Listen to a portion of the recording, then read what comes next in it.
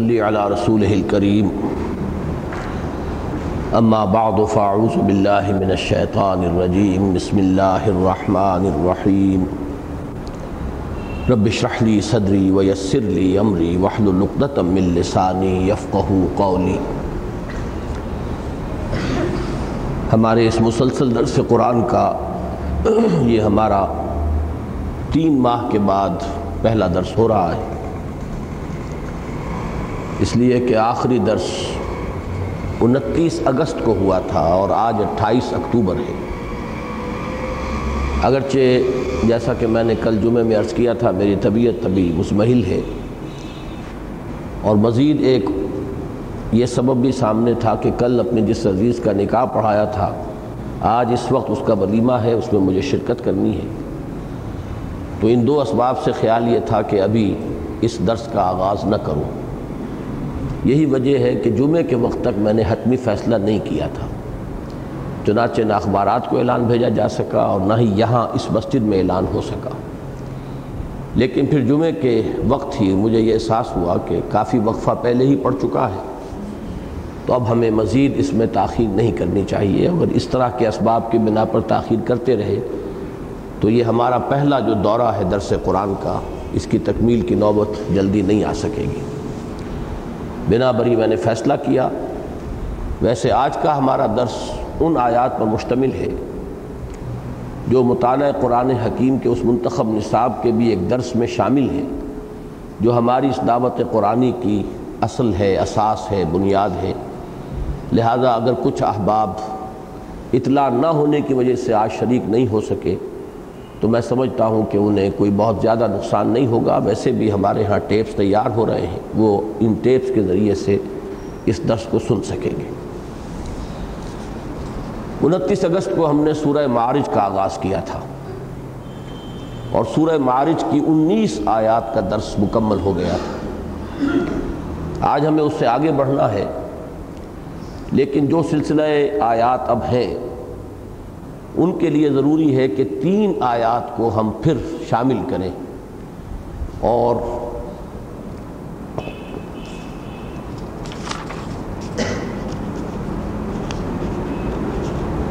یہ آیت نمبر 20 سے، بلکہ ہمارا درس جو ہے مکمل ہو چکا تھا آیت نمبر 23 تک، لیکن اب ہمیں آج آیت نمبر 20 سے دوبارہ شروع کرنا ہے، لہذا میں تلاوت کر رہا ہوں آیت نمبر 20 سے۔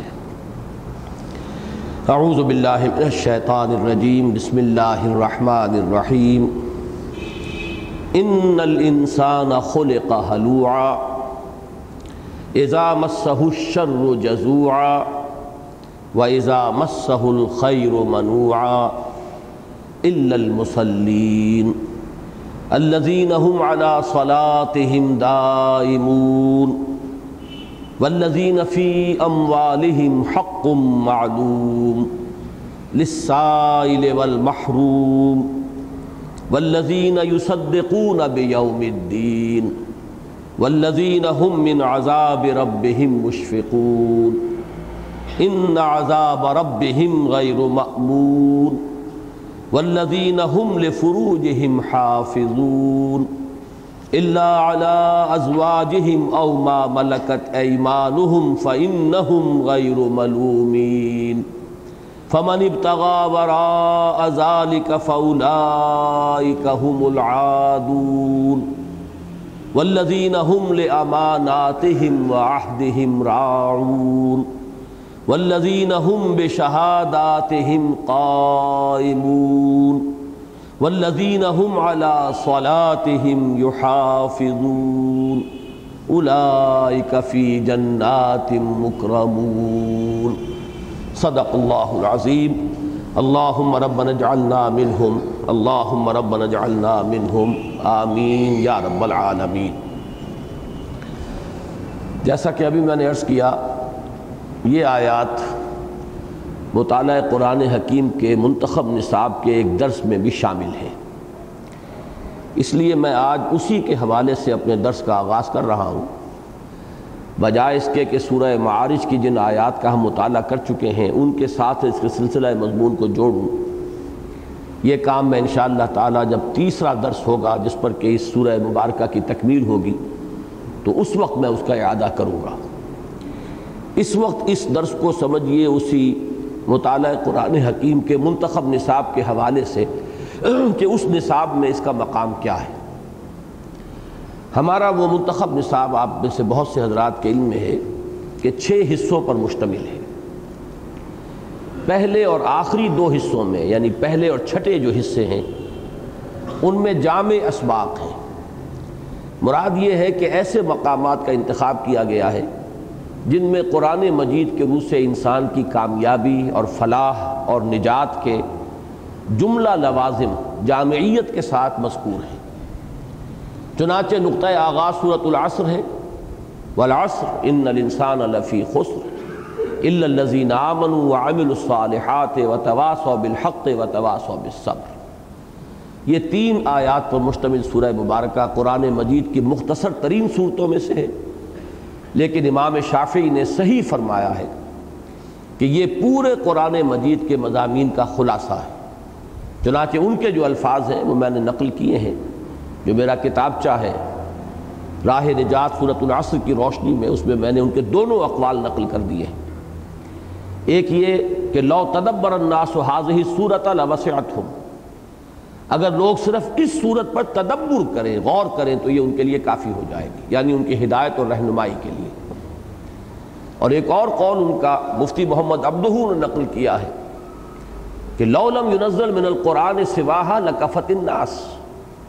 اگر قرآن مجید میں صرف اس سورۃ العصر کے سوا کچھ اور نازل نہ ہوتا تو بھی لوگوں کے لیے کفایت کر جاتا۔ بہرحال اس میں نجات کے 4 لوازم بیان ہوئے، کامیابی کی 4 شرطیں، ایمان، عمل صالح، تواصی بالحق، تواصی بالصبر۔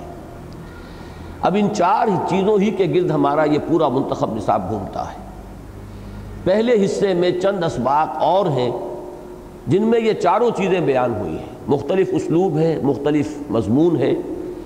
مختلف سلسلہ سیاق و سباق میں بات آئی ہے، مختلف اصطلاحات ہیں، لیکن ہیں یہی 4 باتیں، ایمان، عمل صالح، تواصی بالحق، تواصی بالصبر۔ تو پہلا حصہ ایسے جامع اسباق پر مشتمل ہے جو متعدد اسباق ہیں۔ آخری حصہ پھر ایک جامع صورت پر، وہ سورہ حدید ہے۔ سورۃ العصر 3 آیات پر مشتمل ہے، سورہ حدید 29 آیات پر، یعنی سمجھیے کہ تقریباً 10 گنا۔ لیکن یہ ہے کہ وہ سورہ مبارکہ بھی قرآن مجید کی جامع ترین صورتوں میں سے۔ اب جو درمیان میں 4 حصے رہے ان میں سے ایک حصے میں ایمان کے مباحث ہیں۔ ایمان کے اجزاء ترکیبی کیا ہے، ایمان کن کن چیزوں کو ماننے کا نام ہے، ان میں منطقی ترتیب کیا ہے، ایمان کا سنتھسس کیا ہے، ایمان کیسے وجود میں آتا ہے، پھر یہ کہ خاص طور پر ایمان کے کیا نوازم ہیں، کیا نتائج ہیں، کیا ثمرات ہیں، اگر ایمان دل میں پیدا ہو جائے تو اس کا ظہور انسانی شخصیت کے اندر کن کن صورتوں میں ہوگا، اور پھر خاص طور پر ایمان بالآخرہ پر سورہ قیامہ۔ یہ متعدد اسباق ہیں کہ جو سورۃ العصر میں جو پہلی شرط بیان ہوئی ہے نجات کی، اس سے بحث کرتی ہیں، یعنی ایمان۔ اس کے بعد جو تیسرا حصہ ہے اس میں اب عمل صالح کی شرح ہے، اس لیے کہ یہ دوسری شرط لازم ہے نجات کی، ازرو سورۃ العصر الا الذین آمنوا وعملوا الصالحات۔ اب اس عمل صالح سے مراد کیا ہے، اس کو ہم نے کئی درجوں میں تقسیم کیا۔ سب سے پہلے انفرادی سیرت و کردار، قرآن مجید کا انسان مطلوب کیسا ہوتا ہے، اس میں کیا اوصاف ہونے چاہیے، اس کو بھی 2 حصوں میں، کہ اس انسان کی سیرت و کردار کی تعمیر کی اساسات کیا ہے، کن بنیادوں پر یہ عمارت کھڑی ہوتی ہے، اور نمبر 2 یہ کہ ایک پوری طرح تعمیر شدہ شخصیت جو ہے، اللہ کو جو پسندیدہ انسان ہے، عباد الرحمن، اللہ کے بندے، محبوب بندے، پسندیدہ بندے، تو جیسے ایک عمارت تعمیر ہو جاتی ہے تو پھر اس میں نقش و نگار ہوتے ہیں، آرکیٹیکچرل بیوٹی کا اہتمام کیا جاتا ہے، تو ایک پوری طرح فنشڈ اور تیار مکمل انسانی شخصیت جو اللہ کو پسند ہے، اس کے خد و خال کیا ہے۔ تو انفرادی سیرت کو بھی 2 حصوں میں اس میں لیا گیا۔ پھر یہ کہ اجتماعیت کی طرف پہلا قدم ہے خاندان، تو مسلمانوں کی عائلی زندگی کیسی ہونی چاہیے، اس کے بعد خاندانوں سے مل کر معاشرہ وجود میں آتا ہے، تو اسلام کن معاشرتی محاسن اور خوبیوں کو رواج دینا چاہتا ہے، اور وہ سوشل ایونز کا کیا تصور ہے اسلام کے نزدیک جنہیں وہ ختم کرنا چاہتا ہے۔ اس سے آگے بڑھ کر ریاست، مملکت، حکومت، ملت کے مسائل، تو یہ ہے جو ہم نے درجہ بندی کی ہے تیسرے حصے میں عمل صالح کی تشریح۔ اس کے بعد 2 حصے جو مزید رہ گئے، چوتھا اور پانچواں، تو اس میں سے چوتھے حصے میں تواصی بالحق کے ضمن میں مزید مضامین، اسی میں جہاد اور قتال اور اعلاء کلمت الحق، اظہار دین الحق، یہ تمام مضامین آتے ہیں۔ اور پھر تواصی بالصبر، اس میں وہ مقامات خاص طور پر جن میں مسلمانوں کو صبر اور مصابرت پر ابھارا گیا ہے۔ تو اس طرح یہ منتخب نصاب یوں کہا جا سکتا ہے کہ سورۃ العصر ہی کی شرح پر مشتمل ہے۔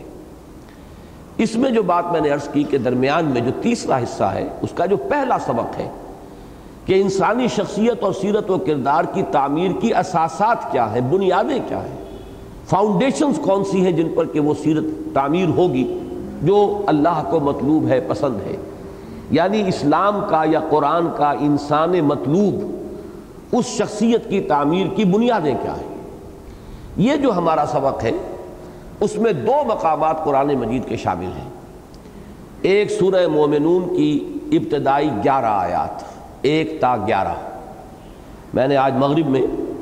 پہلی رکعت میں وہی سورہ مومنون کی 18ویں پارے کی، چونکہ سورہ مومنون ہی سے 18واں پارہ شروع ہو رہا ہے، تو چاہے آپ 18ویں پارے کی پہلی 11 آیتیں کہہ لیں اور چاہے سورہ مومنون کی پہلی 11 آیات کہہ لیں، بات ایک ہی ہے۔ ان میں وہ اساسات جو ہے تعمیر شخصیت کے لیے، اسلامی سیرت کی تعمیر کے لیے، وہ سورہ مومنون میں آئیں، اور دوسرا مقام یہ ہے سورہ معارج۔ اس میں یہ آیات ذرا قدرے زیادہ ہیں تعداد کے اعتبار سے، لیکن مجرد تلاوت سے ظاہر ہو جاتا ہے کہ ان میں بڑی مشابہت ہے، مضامین بہت ایک دوسرے سے مناسبت رکھنے والے، مشابہت رکھنے والے ہیں۔ اور یہ در حقیقت ایک بہت نمایاں مثال ہے اس بات کی کہ القرآن یفسر بعضہ بعضا، قرآن مجید کا ایک حصہ دوسرے حصے کی تشریح کرتا ہے۔ قرآن مجید خود اپنا تعارف کراتا ہے ایک مقام پر، کتابا متشابہا مثانیہ، یہ ایک ایسی کتاب ہے جس کے مضامین ملتے جلتے ہیں اور بار بار دہرا کر آتے ہیں۔ تو بہت سے مضامین ہیں جن کی میں اس وقت نہیں چاہتا کہ نشاندہی کروں اور گنتی کروں، کہ وہ مضامین، اور میں نے بلکہ اصول کئی مرتبہ بیان کیا ہے کہ اہم مضامین قرآن مجید میں کم سے کم 2 جگہ ضرور ملیں گے، اور اس کی ایک نمایاں مثال یہ بھی ہے۔ تو چونکہ یہ درس ہمارا منتخب نصاب کا ایک درس لازم ہے، اس کا ایک جزو لا ینفک ہے، لہذا اس پر میرے دروس کے کیسٹس موجود ہیں، مختصر بھی ہیں، بہت مطول بھی ہیں، بہت طویل دروس بھی ہیں، اور میں یہ سمجھتا ہوں کہ جو حضرات یہاں شریک ہیں ان میں سے اکثر نے ان دروس کی سماعت کی ہوگی، لہذا آج مجھے اس رنگ میں درس نہیں دینا ہے کہ ایک ایک حرف لفظ کی میں وضاحت کروں اور شرح کروں اور اس کی لغت پر اور اس پر بحث کروں، بلکہ میں نے آج کے لیے یہ طے کیا ہے کہ یہ جو 2 مقامات ہیں، سورہ مومنون کی پہلی 11 آیات اور سورہ معارج کی یہ آیات جو اس وقت ہم نے پڑھی ہیں، ان کا تقابلی مطالعہ ہو جائے تاکہ یہ مضامین اور زیادہ نکھر کر ہمارے سامنے آ جائے کہ قرآن مجید تعمیر شخصیت، تعمیر سیرت، تعمیر کردار، یا اب ایک لفظ میں استعمال کر رہا ہوں علامہ اقبال کے فلسفے کا، تعمیر خودی، اپنی خودی کی تعمیر کے لیے وہ کون سے اساسات ہیں، کون سی بنیادیں ہیں جو فراہم کرتا ہے۔ ان میں سے کوئی اساس، کوئی بنیاد بھی کمزور رہ گئی تو اسلام کے نقطہ نگاہ سے وہ شخصیت کمزور رہ جائے گی، اس کی تعمیر میں ایک خلا رہ جائے گا۔ جیسے کہا گیا ہے اس مصرعے کے اندر، میری تعمیر میں مضمر تھی ایک صورت خرابی کی، وہ خلا جو ہے وہ در حقیقت اس کی شخصیت کے اندر رہے گا، اور پھر وہ کسی نہ کسی مرحلے پر آ کر اس کے اثرات ظاہر ہوں گے، اور ہو سکتا ہے کہ انسان کی عمر بھر کی کرائی محنت کے اوپر اس ایک خلا کی وجہ سے پانی پھر جائے، اور اسی کا نام قرآن مجید کی اصطلاح میں حبط اعمال ہے۔ اولئک حبطت اعمالہم فی الدنیا والآخرہ، اعمال ہیں، محنتیں کی ہیں، بہت کچھ مشقتیں کی ہیں، بھاگ دوڑ کی ہے، لیکن کہیں کوئی ایسا خلا ہے، کہیں کوئی ایسی کمی رہ گئی ہے کہ کسی موقع پر آ کر اس خلا کا ظہور ہوا، اور اس کے نتیجے میں وہ ساری کی کرائی جو ہے محنت ضائع ہو گئی، اس کا کوئی انسان کے لیے اجر نہ رہا، نہ دنیا میں نہ آخرت میں۔ اولئک حبطت اعمالہم فی الدنیا والآخرہ، دنیا میں بھی پھر نتائج نہیں نکلتے اور آخرت میں اس کا کوئی اجر و ثواب نہیں ملے گا۔ تو یہ مضمون بہت اہم ہے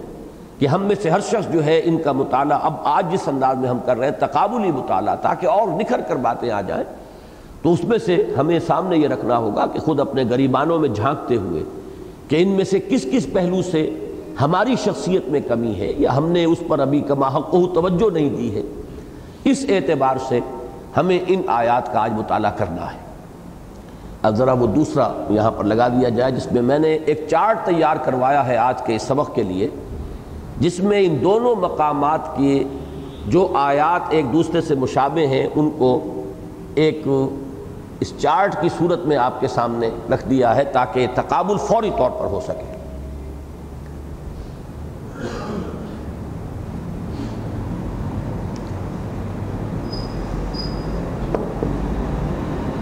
یہ ایک طرف اب پورا نہ کرو، ٹھیک ہے،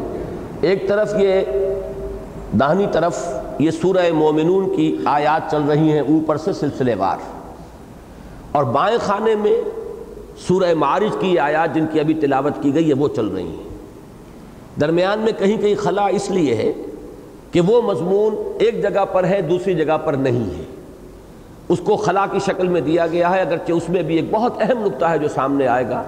اور وہ در حقیقت ایک بہت اہم مثال ہوگی اس کی کہ القرآن یفسر بعضہ بعضا، قرآن مجید کا ایک حصہ دوسرے حصے کی شرح کرتا ہے۔ اب سب سے پہلے دیکھیے جس مقام پر کہ سورہ مومنون میں لفظ آیا ہے قد افلح، جس کا ترجمہ ہم کرتے ہیں کامیاب ہو گئے، یا ایک ترجمہ کیا ہے جو شاہ عبد القادر رحمۃ اللہ علیہ سے اخذ کیا ہے حضرت شیخ الہند رحمۃ اللہ علیہ نے، کام نکال لے گئے، یا اسی کے اندر تھوڑی سی مزید امپرومنٹ کی ہے مولانا شبیر العثمانی نے، کام نکال لیا اہل ایمان نے۔ اس کے مقابلے میں جو آیات اس درس کی ہیں وہ ذرا اب ان پر توجہ کیجئے۔ ان الانسان خلق ہلوعا، یقیناً انسان بڑا تھڑ دلا پیدا کیا گیا ہے۔ ان آیات پر بحث پچھلے درس میں ہو چکی ہے، لیکن اس وقت مجھے تازہ کرنا پڑے گا اس کو، اس لیے کہ اب یہ ہمارے آج کے درس کا انٹیگرل پارٹ ہے، جزو لا ینفک ہے۔ یقیناً انسان بڑا تھڑ دلا پیدا کیا گیا۔ ہلوعا کی اہل لغت جو شرح کرتے ہیں کہ وہ شخص، یہ کیا ہے کہ جو شخص کے نالا و شیون فریاد اس میں بہت ہی جزع و فضا کرے، بہت ہی زیادہ بے صبری کا اظہار کرے، یہ در حقیقت بالمقابل ہے صبر اور تحمل کے۔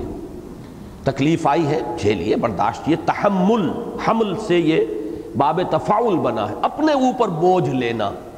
یہ نہیں کہ ذرا تکلیف آئی ہے تو جزع فضا اور شور ہنگامہ اور نالا اور فریاد اور جو بھی بین ہو رہا ہے، تو وہ کیفیت جو ہے وہ ہے ہلوع، تھڑ دلا۔ اور وہ شخص کہ جو جھیلتا ہے، برداشت کرتا ہے، جس کا ظرف جو ہے وہ وسیع ہے، متحمل مزاج انسان ہے، فوراً ریئیکٹ نہیں کرتا ہے، کسی نے گالی دی ہے تو جواباً گالی نہیں دیتا، جھیلتا ہے، برداشت کرتا ہے، کوئی قدم اٹھاتا بھی ہے تو سوچ سمجھ کر اٹھاتا ہے۔ اس کے بالمقابل ہے ہلوع۔ ان الانسان الافحاش فی الجزع، فحش انداز میں، فحش سے مراد وہ فحش نہیں ہے جو ہمارے ہاں لفظ فحاشی کا مفہوم ہے، نہیں، کھلم کھلا انسان جب فریاد اور نالا اور شیون پر اتر آئے تو وہ ہے ہلوع۔ ان الانسان خلق ہلوعا، یقیناً انسان پیدا گیا ہے تھڑ دلا، کم ہمتا، بے صبرا۔ اس کی شرح قرآن خود کر رہا ہے، مراد اس سے کیا ہے؟ اذا مسہ الشر جزوعا، جب اسے کوئی تکلیف پہنچتی ہے، نقصان ہو جاتا ہے، شر، اب اس میں شر سے مراد وہ ہے جو چیز انسان کو ناگوار ہو، ناپسندیدہ ہو۔ یہ وہ خیر اور شر کی جو مطلق بحث ہوتی ہے اخلاقیات میں یا فلسفے میں، وہ نہیں ہے، بلکہ وہ شر جو ہمیں ناپسندیدہ ہے، کوئی حادثہ، کوئی تکلیف، کوئی بیماری، کوئی نقصان، کسی عزیز کا فوت ہو جانا، کسی موقع کا ہاتھ سے نکل جانا، یہ تمام چیزیں جو ہیں جو ہمیں ناپسند ہیں، ناگوار ہیں۔ اذا مسہ الشر جزوعا، جب کوئی شر اسے مس کرتا ہے، یعنی لاحق ہوتا ہے اسے، تو وہ جزا فضا کرتا ہے، فریاد نالہ اور شیون پر اتر آتا ہے۔ وَإِذَا مَسَّهُ الْخَيْرُ مَنُوعًا، اور جب اسے کوئی خیر پہنچتا ہے، خیر میں مال بھی ہے، قرآن مجید مال کو بھی خیر کہتا ہے، وَإِنَّهُ لِحُبِّ الْخَيْرِ لَشَدِيدٌ، انسان مال کی محبت میں بہت ہی شدید ہے۔ مال مل گیا، عزت مل گئی، یہ بھی خیر سمجھتا ہے، جو بھی دنیا کا تصور خیر کا ہے۔ تو کیا کرتا ہے؟ منوع، اب اس کو روک روک کر رکھتا ہے، دوسروں تک اس کا کوئی اثر نہ پہنچ جائے۔ اگر مال ملا ہے تو اپنے ہی وہ کھتے بھرے گا اور اپنے ہی جو بھی مال جمع کرنے کی کوشش کرے گا، نہ یہ کہ اس سے دوسروں کو فیض پہنچے، غرباء کو، یتامہ کو، مساکین کو اس کے ذریعے سے ان کی حاجت براری کرے، حاجت پوری کرے۔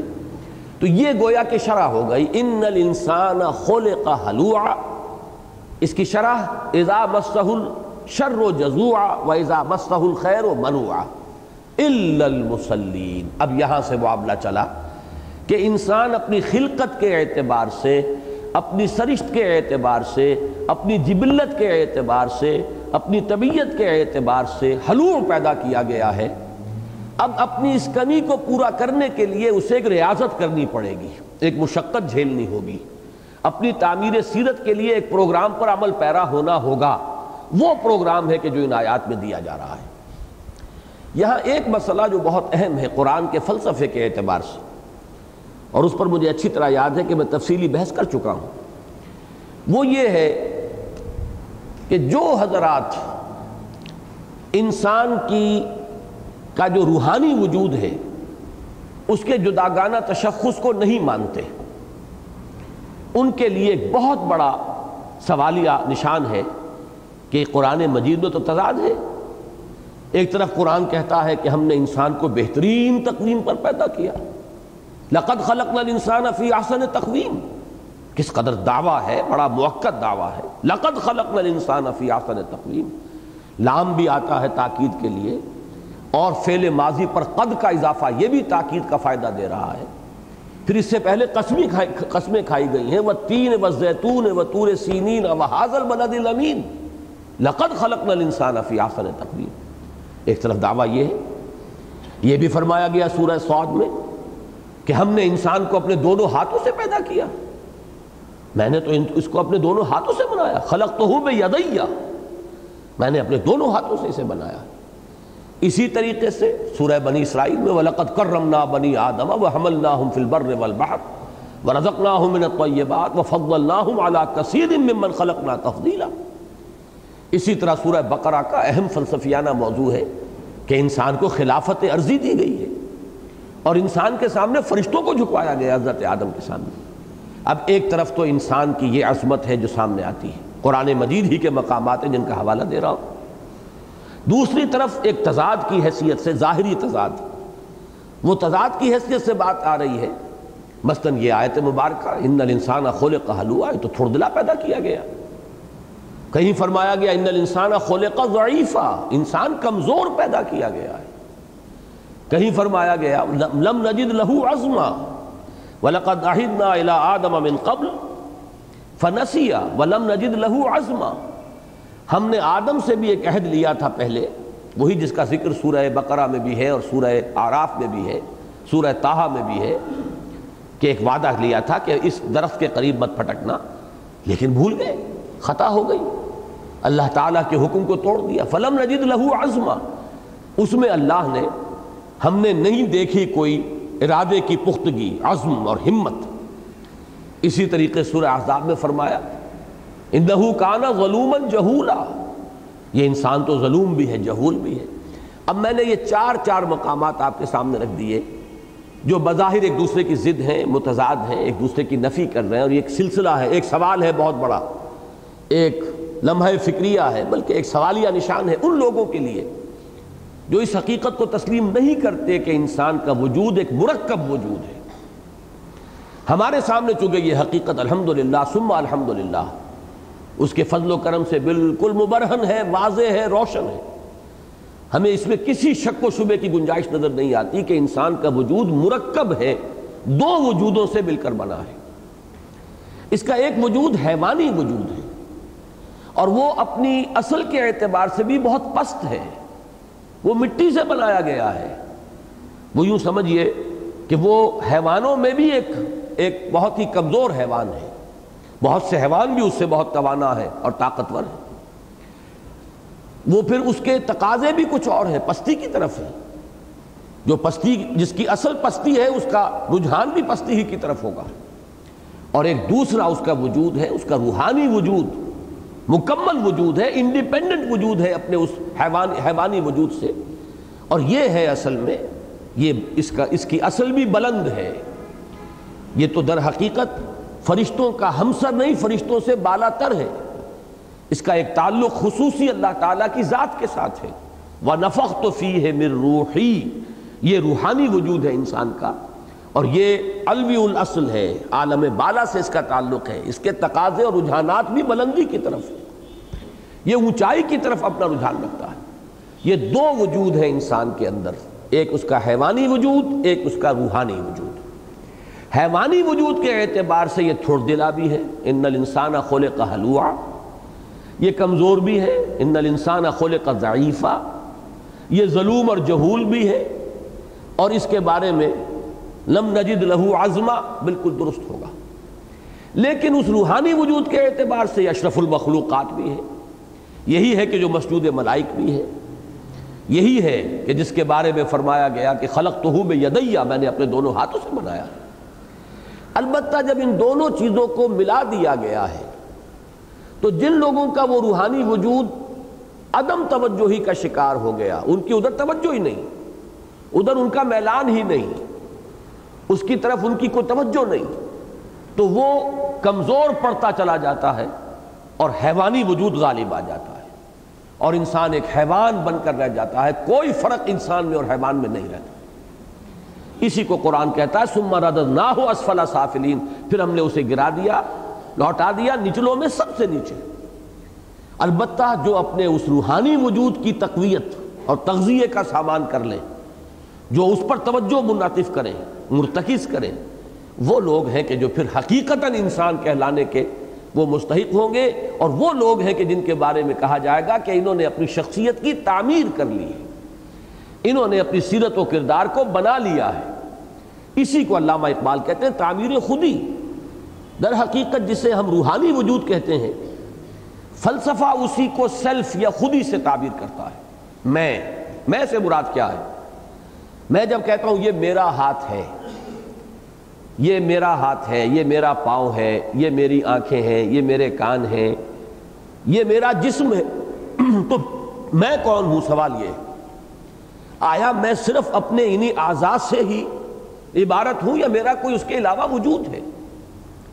اس لیے کہ میرا یہ پوزیسو موڈ ہے، یہ کسی چیز کی ملکیت کو ظاہر کرنے والی شے ہے۔ میری عینک، میرا قلم، معلوم ہوا کہ ایک شے اپنا وجود مستقل علیحدہ رکھتی ہے، اور اس کے ساتھ اس کی ملکیت کی حیثیت سے کوئی اور شے جو ہے متعلق ہے۔ میری آنکھ، میں کچھ اور ہوں، آنکھ کچھ اور ہے۔ یہ میری آنکھ ہے، میں اسے پوزیس کرتا ہوں، یہ میری ملکیت ہے، یہ اللہ کی امانت ہے میرے پاس، لیکن یہ کہ یہ میں نہیں ہوں، میں کچھ اور ہے۔ وہ میں در حقیقت اسی کا نام سیلف ہے فلسفے میں، اسی کو خودی کہتے ہیں، اسی کو عربی میں انا کہتے ہیں۔ اپنی انا یا اپنی خودی فارسی کا لفظ ہے، اپنا سیلف، یہ فلسفے کی مختلف اصطلاحات ہیں، ورنہ در حقیقت مراد کیا ہے؟ وہ روح ربانی۔ انسان مسجود ملائک جو بنا ہے اس روح ربانی کی وجہ سے بنا ہے۔ حیوان انسان مسجود ملائک نہیں بن سکتا تھا۔ فَإِذَا نَفَخْتُ فِيهِ فَإِذَا سَوَّيْتُهُ وَنَفَخْتُ فِيهِ مِن رُوحِي فَقَعُوا لَهُ سَاجِدِينَ، جب میں اس کو پوری طرح سنوار لوں، بنا لوں، درست کر دوں، اور اس کی نوک پلک سنوار دوں، اور اس میں اپنی روح میں سے پھونک دوں، تو گر پڑنا اس کے سامنے سجدے میں۔ لہٰذا اب ضرورت کس بات کی ہے کہ اپنے اس حیوانی وجود کے تقاضوں کو دبا کر اپنی خودی اور اپنی انا کو بالا تر کرنا، یہ ہے در حقیقت تعمیر خودی۔ اسی کا نام ہوگا تعمیر سیرت، تعمیر کردار، تعمیر شخصیت۔ اس کو یہاں پر واضح کر دیا گیا، ان الانسان خلق ہلوعا اذا مسہ الشر جزوعا واذا مسہ الخیر منوعا۔ انسان، اب ایک میں نے عرض کیا تھا پچھلی مرتبہ، میں نے نوٹ کیا ہوا ہے کہ چند الفاظ ہیں جو ہم اکثر و بیشتر استعمال کر جاتے ہیں سینونیمز کی حیثیت سے، مترادفات کی حیثیت سے، اس میں احتیاط کرنی چاہیے۔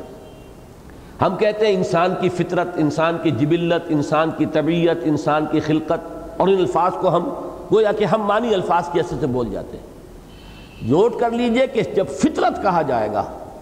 فطرت جو ہے انسان کی، فطرت اللہ التی فطر الناس علیہا، یہ ہے در حقیقت انسان کے روحانی وجود کی طرف اشارہ۔ اس کی نسبت اللہ کے ساتھ ہو رہی ہے، نفخت فیہ من روحی فطرت اللہ التی فطر الناس علیہا، اللہ کی وہ فطرت جس پر کہ انسانوں کو اس نے پیدا فرمایا۔ تو فطرت کے لفظ کے ساتھ آپ کبھی نہ کیجئے کہ فطرت مسخ ہو گئی یا فطرت کے اندر یہ انسان کے کجی ہے، نہیں، فطرت تو اپنی جگہ پر درست ہے، مکمل ہے، صحیح ہے۔ البتہ کمزوری کے پہلو کے لیے 3 الفاظ ہم استعمال کر سکتے ہیں عربی کے۔ انسان اپنی خلقت کے اعتبار سے کمزور ہے، انسان اپنی طبیعت کے اعتبار سے کمزور ہے، انسان اپنی خلقت، طبیعت اور جبلت، جبلت جو ہے یہ حیوانوں کے لیے لفظ استعمال ہوتا ہے، حیوانی جبلت ہے، تو جبلت کا لفظ بھی استعمال ہو سکتا ہے جہاں کہیں کمزوری کا پہلو اور ضم کا پہلو آ رہا ہو، وہاں آپ خلقت کا لفظ لائیں، جبلت کا لفظ لائیں یا طبیعت کا لفظ لائیں، لیکن فطرت کے لفظ کے ساتھ کوئی بھی ضم کا لفظ، کوئی بھی کمزوری کا پہلو جو ہے اس کی مناسبت قائم نہ کریں۔ البتہ فارسی کا ایک لفظ ہے، وہ میں سمجھتا ہوں کہ ان دونوں کو کور کرتا ہے، وہ سرشت ہے۔ اپنی سرشت میں، اب سرشتن کہتے ہیں گوندنے کو، انسان در حقیقت 2 وجودوں سے گندھا ہوا ہے۔ آدمی زادہ طرفہ معجونست از فرشتہ سرشتہ وز حیوان، یہ آدمی زادہ جو ہے عجیب معجون ہے کہ اس کے اندر ایک فرشتہ بھی گندھا ہوا ہے اور ایک حیوان بھی گندھا ہوا ہے۔ تو سرشتن جو ہے فارسی کا مادہ، اس کے معنی گوندھ دینا، ملا دینا، یہ لفظ جو ہے دونوں پر اطلاق ہو سکتا ہے اس کا، لیکن عربی کے الفاظ فطرت یہ انسان کی اس اعلیٰ شخصیت کا پہلو، اس کی رفعت، اس کا جو بلند پہلو ہے، لقد خلقنا الانسان فی احسن تقویم، اس کی طرف اشارہ کرنا ہو تو لفظ فطرت آنا چاہیے۔ اور جہاں انسان کے جو حیوانی وجود کی کمزوریاں ہیں جو خود قرآن گنوا رہا ہے، خلق الانسان ہلوعا اور خلق الانسان ضعیفا، اور انسان جو ہے اس کے اندر عزم نہیں رہا، ارادہ نہیں رہا، پختگی نہیں ہے، ظلوم ہے، جہول ہے، یہ در حقیقت انسانی طبیعت یا انسانی خلقت یا انسانی جبلت کی طرف اس کی نسبت ہوگی۔ اب تیسری بات یہ سمجھیے، یہ ہمارا پورا فلسفہ جو ہے سورہ حشر کی آخری رکوع کی آیت کے حوالے سے بیان ہو چکا ہے اور بارہا بیان ہوا ہے۔ چونکہ اس دور میں مجھے تو واقعتاً شدید صدمہ ہے کہ ہمارے بہت سے جو مفکرین ہیں، مذہبی مفکرین، ایسے بھی کہ جو دعوت دین کے مقام پر فائز اور لوگوں کو دین کی طرف بلانے کی ایک بہت ہی جو اعلیٰ ذمہ داری ہے اس کو ادا کر رہے ہیں، پھر ایسے حضرات بھی کہ جو اس وقت مفسرین کے منصب پر فائز ہیں، میں دیکھ رہا ہوں کہ وہ بھی اس حقیقت سے بہت دور اور محجوب ہو کر رہ گئے کہ انسانی وجود 2 وجودوں سے مرکب ہے، انسان کی ہستی 2 وجودوں پر مشتمل ہے، ایک حیوانی وجود، ایک روحانی وجود۔ اس چیز کو نہ جاننے کی وجہ سے بہت سے معاملات ہیں جو میں تفصیل سے بیان کر چکا ہوں جب سورہ حشر کا درس ہو رہا تھا، کہ بہت سے مقامات ہیں جن پر کہ بڑا شدید اشکال پیش آ جاتا ہے، اور اس میں نے آپ سے عرض کیا تھا کہ علامہ اقبال نے اپنے اس فلسفہ خودی کے لیے سورہ حشر کے آخری رکوع کی اس آیت کا حوالہ دیا جو فرمایا گیا وَلَا تَكُونُوا كَالَّذِينَ نَسُوا اللَّهَ فَأَنسَاهُمْ أَنفُسَهُمْ أُولَٰئِكَ هُمُ الْفَاسِقُونَ، ان لوگوں کے مانند نہ بن جانا جنہوں نے اللہ کو بھلا دیا تو اللہ نے انہیں اپنے آپ سے غافل کر دیا، وہی ہیں کہ جو فاسق ہیں۔ اب یہ اپنے آپ سے غافل ہونے کا مطلب کیا ہے؟ کوئی ملحد ہو، کوئی کافر ہو، کوئی مشرک ہو، کوئی خدا کا منکر ہو، اس کے ساتھ شرک کرتا ہو، وہ اپنے اس حیوانی وجود سے تو غافل نہیں ہے، اسے کھلاتا ہے، پلاتا ہے، اس کی ضروریات کا احساس رکھتا ہے، ذرا سے کسی عضو کو تکلیف ہو جائے بے چین ہو جاتا ہے، ڈاکٹر کے پاس، حکیم کے پاس دوڑتا ہے، بھاگتا ہے، اس کے لیے اچھے سے اچھا صابن، اچھے سے اچھی خوشبوئیں جو ہے وہ جمع کرتا ہے۔ تو کون شخص غافل ہے اپنے آپ سے؟ معلوم ہوا کہ اپنے جسمانی وجود سے، اپنے حیوانی وجود سے تو کوئی غافل نہیں، کوئی اور حقیقت ہماری ہے جس سے انسان غافل ہو جاتا ہے، اور وہ حقیقت ہے کہ جو اس حیوانی وجود کے اندر ہے، لیکن یہ کہ وہ غیر مرئی ہے، وہ نظر نہیں آتی ہے، اس کے تقاضے کچھ اور ہیں، ان کو ہم دبا کر رکھتے ہیں، ہم نے تمام اپنے جو توجہات ہیں ان کو اپنے حیوانی تقاضوں کے پورا کرنے پر مرتکز کر دیا ہے۔ وہ ہے ہماری اصل حقیقت، ہمارا روحانی وجود۔ وَلَا تَكُونُوا كَالَّذِينَ نَسُوا اللَّهَ فَأَنسَاهُمْ أَنفُسَهُمْ، یہ اللہ تعالیٰ کو بھولنے کا یا نظر انداز کر دینے کا نقد اس دنیا میں جو انسان کو سزا ملتی ہے اللہ کی طرف سے وہ یہ ہے کہ وہ اپنی حقیقت کی طرف سے غافل ہو جاتا ہے۔ اور دیکھیے آخری ٹکڑا جو اس آیت کا، اولئک ھم الفاسقون، جب یہ کیفیت ہوگی تو فاسق تو ہونا ہی ہے۔ جب روحانی وجود کی طرف توجہ ہی نہیں، اس کو تو انسان بھول ہی گیا، یہاں تک کہ اس کے وجود کا منکر ہو گیا، تو اب فسق اور فجور کے سوا کیا ہوگا؟ پھر تو نفس رہ گیا اور نفس کے تقاضے رہ گئے، اپنا حیوانی وجود رہ گیا، جبلتیں رہ گئیں، ان کی تسکین کے لیے بھاگ دوڑ رہ گئی۔ اولئک ھم الفاسقون، یہی وہ لوگ ہیں جو فسق اور فجور اور ظلم اور عدوان اور ہر طرح کی معصیت جو ہے اس میں مبتلا ہو کر رہیں گے، اس لیے کہ وہ اپنی اصل حقیقت سے تو غافل ہو گئے۔ اسی کے لیے میں نے بارہا آپ کو سنایا ہے اپنشد کا وہ جملہ، چونکہ میرے سامنے تو حدیث نبوی ہے، الحکمت ضالۃ المومن هو احق بها حیث وجدها، حکمت مومن کی گمشدہ متاع ہے، جہاں بھی پائے وہ اس کا زیادہ حقدار ہے۔ تو وہ حقیقت ہمیں وہاں بھی نظر آئی ہے کہ man in his ignorance identifies himself with the material sheets which encompass his real self۔ انسان اپنی اگنورنس میں، اپنی جہالت میں، اپنی نادانی میں اپنے آپ کو تعبیر کر بیٹھتا ہے ان مادی غلافوں سے جو اس کی اصل حقیقت کے گرد لپٹی ہوئی ہیں۔ یہ غلاف ہے جو لپٹے ہوئے ہمارے اس روحانی وجود کے گرد۔ اب ہم ان غلافوں کو جانتے ہیں، اور جو شے ان غلافوں کے اندر جو چیز مستور ہے اس کو ہم نے بالکل نظر انداز کر دیا۔ وہ ہے ہماری انا، وہ ہے ہماری خودی، وہ ہے وہ روح ربانی جو ہم پہ پھونکی گئی، وہ ہے ہمارا وہ روحانی وجود جو اپنی اصل کے اعتبار سے بھی حیوانی وجود سے بالکل مختلف، یہ خاکی الاصل، اور وہ اس کا منبع جو ہے وہ تو یوں سمجھیے کہ بہت ہی قرب رکھنے والا ہے ذات باری تعالیٰ کے ساتھ، وَنَفَخْتُ فِيهِ مِن رُوحِي۔ یہ ہمارا حیوانی وجود ہمیں پستی کی طرف لے جانا چاہتا ہے، اور وہ ہمارا روحانی وجود ہمیں بلندی کی طرف لے جانا چاہتا ہے۔ اور یہی کشمکش ہر انسان اپنے اندر محسوس کرتا ہے کہ دو تقاضے ہیں، ادھر جاؤں ادھر جاؤں۔ ایک طرف جاتا ہے تو ضمیر اس کو ملامت کرتا ہے، دوسری طرف جو ہے وہ کھینچ رہا ہے اس کا نفس اسے کہ چلو ادھر، اور ضرور اپنی خواہش کی تسکین کرو۔ یہ کشمکش ہر انسان کو اپنے باطن کے اندر محسوس ہوتی ہے۔ اب یہاں سمجھنے کی بات یہ ہے، اس کے مقابلے میں لفظ آیا قد افلح۔ اس لفظ کی لغوی اصل کو سمجھیں گے تب بات سمجھ میں آئے گی۔ یہ جو فلاح کہتے ہیں عربی زبان میں، کسان، فلاح کا مادہ آتا ہے کسی چیز کو کاٹنا، پھاڑنا، توڑنا۔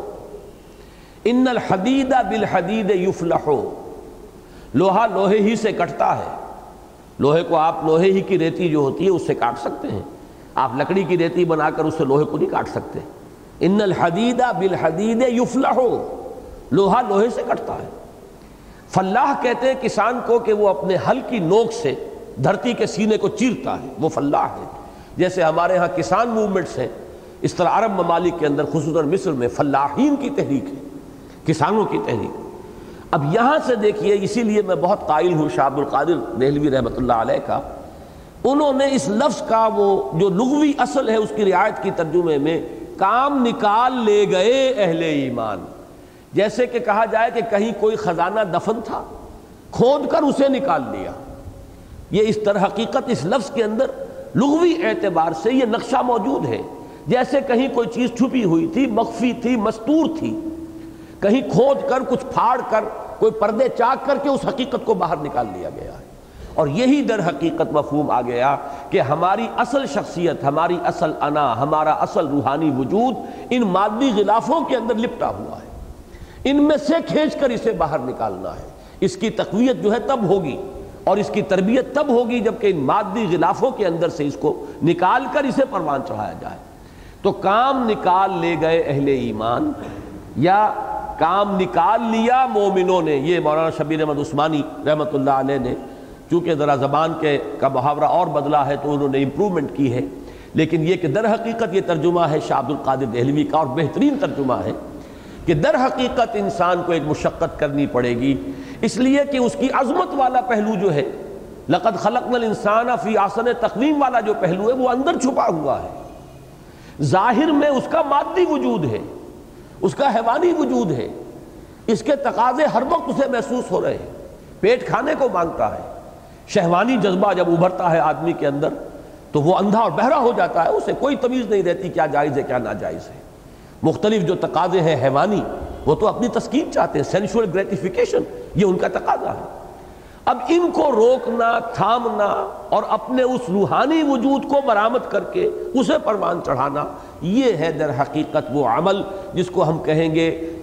تعمیر سیرت کا عمل، تعمیر کردار کا عمل، اسی کو ہم کہیں گے علامہ اقبال کی اصطلاح میں تعمیر خودی کا پروسیس۔ اور اس کے لیے جو بھی اب ہدایات دی جا رہی ہے وہ کیا ہے؟ قد افلح المومنون، میں نے اس کو بریک اپ کر دیا ہے دو حصوں میں، اس لیے کہ دوسری طرف جو مضمون آ رہا ہے آج کے درس میں،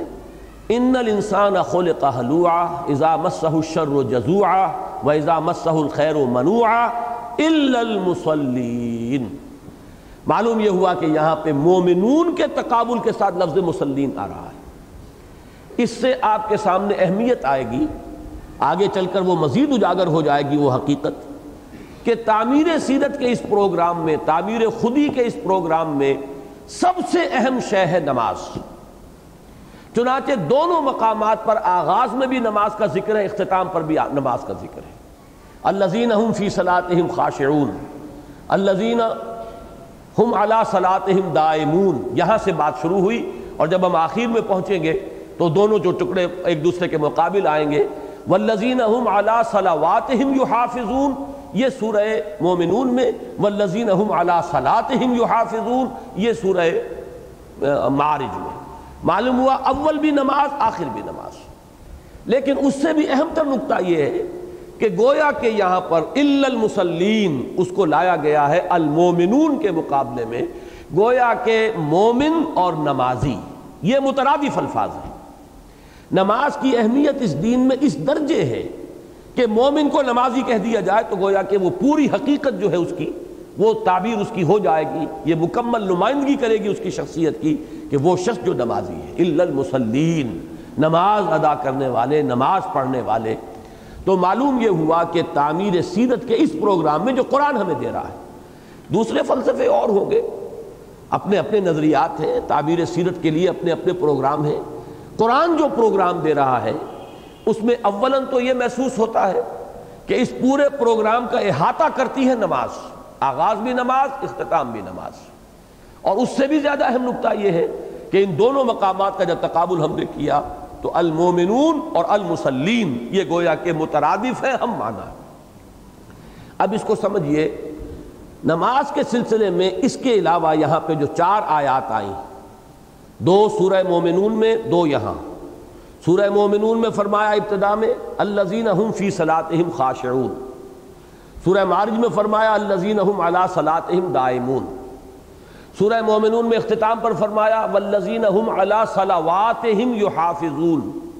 سورہ معارج میں فرمایا والذین ہم علی صلاتہم یحافظون۔ کوئی فرق نہیں ہے سوائے اس کے کہ وہاں جمع کا صیغہ ہے صلواتہم، اور سورہ معارج جو ہم پڑھ رہے ہیں اس میں واحد کا صیغہ ہے۔ اس سے ایک اور بات کی طرف اب رہنمائی مل رہی ہے کہ نماز کے بھی 2 پہلو ہیں،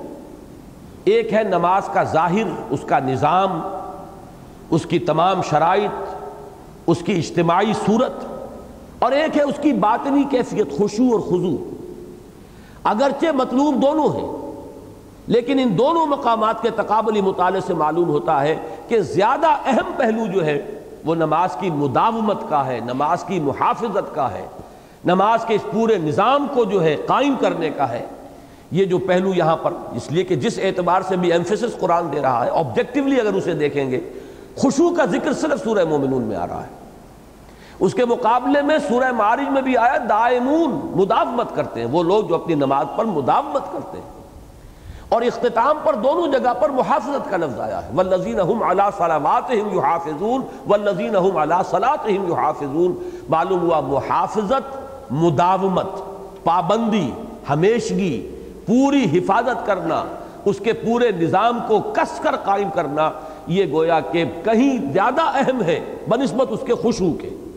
اگرچہ وہ اس کی جان ہے، اس کی روح ہے، لیکن میں ان دونوں مقامات کے تقابل سے جو نتیجہ نکل رہا ہے وہ آپ کے سامنے رکھ رہا ہوں۔ واقعہ یہ ہے کہ اسلامی معاشرے کی تنظیم اور تشکیل، انسانی اسلامی اجتماعیت، کوئی جماعت ہو، کوئی ادارہ ہو، اس کے اندر مرکزی جب تک کہ اس کا محور جو ہے وہ نماز کا نظام نہیں ہوگا، وہ در حقیقت اسلامی نہیں کہلائے گا وہ معاملہ۔ اس میں چاہے اور کوئی خوبیاں ہوں، کوئی اور اس کے اندر آپ اعلیٰ سے اعلیٰ چیزیں پیدا کر لیں، لیکن اسلامی معاشرہ، اسلامی اجتماعیت، اسلامی جماعتی زندگی، اس کا مرکز و محور ہونا چاہیے نماز کا۔ اور نماز بھی وہ دیکھیے ان چاروں مقامات پر اقامت صلاۃ کا لفظ نہیں آیا ہے، اس لیے کہ یہ مکی صورتیں ہیں اور مکہ کے دور کے وسطی زمانے کی صورتیں ہیں۔ اقامت کا لفظ در حقیقت اسی حقیقت کو تعبیر کرنے کے لیے بعد میں استعمال کیا گیا، وہ اصطلاح بن گیا، نماز قائم کرو، اقیم الصلاۃ۔ ہمیشہ جو لفظ آیا اقیم الصلاۃ، صرف نماز ادا کرنا نہیں ہے، نماز پڑھ لینا نہیں ہے، نماز کا نظام، انسان اپنی زندگی کے معمولات کو جکڑ لے اس نماز کے نظام کے ساتھ، تمام معمولات جو ہیں وہ اس کے حوالے سے طے ہو۔ اگر کوئی دینی ادارہ ہے تو اس کا پورا پروگرام جو ہے، اس کا ٹائم ٹیبل جو ہے وہ نماز کے حوالے سے معین ہو رہا ہو، اس کے اوقات کار کا تعین نماز کے حوالے سے ہو رہا ہو، انسان کے تمام جتنی بھی مصروفیات ہیں ان میں اس کو مرکزی اہمیت حاصل ہو جائے، پھر وہ ایک اجتماعی شکل کے اندر معلوم ہو کہ پوری اجتماعیت کے اندر، پورے اس جماعتی زندگی کے اندر، پورے معاشرے کے اندر اہم ترین شے یہ اقامت صلاۃ ہے۔ تو یہ تعمیر سیرت، اگرچہ اس کا مطلب یہ نہ لیجیے گا جس کو کہا جاتا ہے کہ ہر جگہ پر مفہوم مخالف جو ہے اس کو لینا مناسب نہیں ہوتا، میں اس وقت خشوع کی کمی بیان نہیں کر رہا ہوں، خشوع انتہائی اہم ہے، نماز کی اصل روح وہ ہے، لیکن غور کیجیے گا کہ وہ در حقیقت انسان کے اپنے ہی ایک انفرادی جو پہلو ہے اسی سے متعلق ہے خشوع، جبکہ یہ جو اقامت ہے، مداومت ہے، محافظت ہے، یہ صرف اس کے ذاتی شخصیت سے متعلق نہیں ہے، بلکہ اسی سے اسلامی معاشرہ اور اسلامی اجتماعیت کا پورا ہیولہ جو ہے وہ اس کی بنیاد پر کھڑا ہوتا ہے۔ باقی یہ کہ نماز کی روح جو ہے خشوع ہے، خشوع کے معنی جھکاؤ، خاشعین جو جھکے ہوئے ہیں، جن کے دل جھکے ہوئے ہیں۔ نماز میں چونکہ آپ کو معلوم ہے کہ تدریجاً انسان کے اندر جھکاؤ بڑھتا ہے۔ سورہ حج کی جو آخری آیت ہے، یا ایھا الذین آمنوا ارکعوا واسجدوا واعبدوا ربکم، اہل ایمان رکوع کرو پھر سجدہ کرو، یہ گویا کہ تدریجاً جھک رہا ہے انسان، پہلے کھڑا ہے تو کھڑے ہوئے بھی قنوت جسے کہتے ہیں اس کے اندر جھکاؤ کی ایک کیفیت ہوتی ہے، سینہ تان کر یوں کھڑا ہونا جو ہے، یہ ہمارے بعض اہل حدیث حضرات نے جو غلو کیا ہے بعض چیزوں کے اندر، نتیجہ یہ نکلتا ہے یہاں ہاتھ باندھنے کے لیے وہ پھر اس طرح سے اکڑنا پڑتا ہے، انہیں کہ معلوم ہوتا ہے جھکاؤ کی کیفیت نہیں ہو سکتی، حالانکہ اس کی اصل روح جو ہے اس کا جھکاؤ، یہاں باندھے ہاتھ، تب بھی یہ کہ یہ تو ایک مسئلہ ہو گیا مسلک کا، لیکن کیفیت جھکاؤ کی نظر آئے، یہ نہ ہو کہ اس طریقے سے وہ جو سینہ باہر کو نکلا ہوا ہے اور تنے ہوئے کھڑے ہیں، بلکہ قنوت کے اندر بھی ایک طرح کا جھکاؤ ہوگا۔ اس کے بعد مزید جھکیں گے، یہ رکوع ہے، پھر مزید جھکیں گے، گویا کہ جھکنے کا عمل انتہا کو پہنچ گیا سجدے میں۔ اسی لیے فرمایا گیا ہے کہ اقرب ما یکون العبد الی اللہ فی السجود، قریب ترین جو بندہ ہوتا ہے اپنے رب سے وہ سجدے میں ہوتا ہے۔ لیکن یہ کہ یہ ہے جھکاؤ ظاہری، جسم کا جھکاؤ، چاہے قنوت میں ہے، چاہے رکوع میں ہے، چاہے سجود میں ہے، لیکن یہ کہ اصل مطلوب کیا ہے کہ دل بھی جھکا ہوا ہو، آپ کا پورا باطنی وجود جھکا ہوا ہو، آپ کی پوری شخصیت جھک رہی ہو، صرف آپ کا جسم نہ جھک رہا ہو بلکہ آپ کا پورا باطنی وجود جو ہے اللہ کے سامنے جھکتا چلا جائے، یہ ہے خشوع کی اصل کیفیت۔ تو بہرحال میں اس وقت چونکہ اب نماز کی اہمیت، نماز کے لفظی معنی، اس پر میں بحث نہیں کر رہا، اس لیے کہ وہ تو پھر اسی ایک موضوع پر درس ہو کر رہ جائے گا۔ میں صرف ان دونوں مقامات کا تقابلی مطالعہ کروا رہا ہوں کہ پہلے تو یہ نوٹ کیجئے کہ یہ فلاح کا تصور، قد افلح، کھود نکالا، نکال لے گئے، کام بنا لیا، کام نکال لیا اہل ایمان نے، اس کی تعبیر کیا ہے کہ انسان کے اندر خلقی اعتبار سے، اس کی طبعی اعتبار سے، اس کی جبلی اعتبار سے جو کمزوریاں ہیں، ان کمزوریوں کے اندر سے جو اس کی عظمت کا پہلو ہے اسے کھود نکالنا اور اس کو پروان چڑھانا، یہ ہے اصل میں لفظ فلاح کا اصل مفہوم۔ قد افلح المؤمنون، اس کے مقابلے میں ان الانسان خلق ہلوعا اذا مسہ الشر جزوعا واذا مسہ الخیر منوعا الا المصلین الذین هم علی صلاتهم دائمون،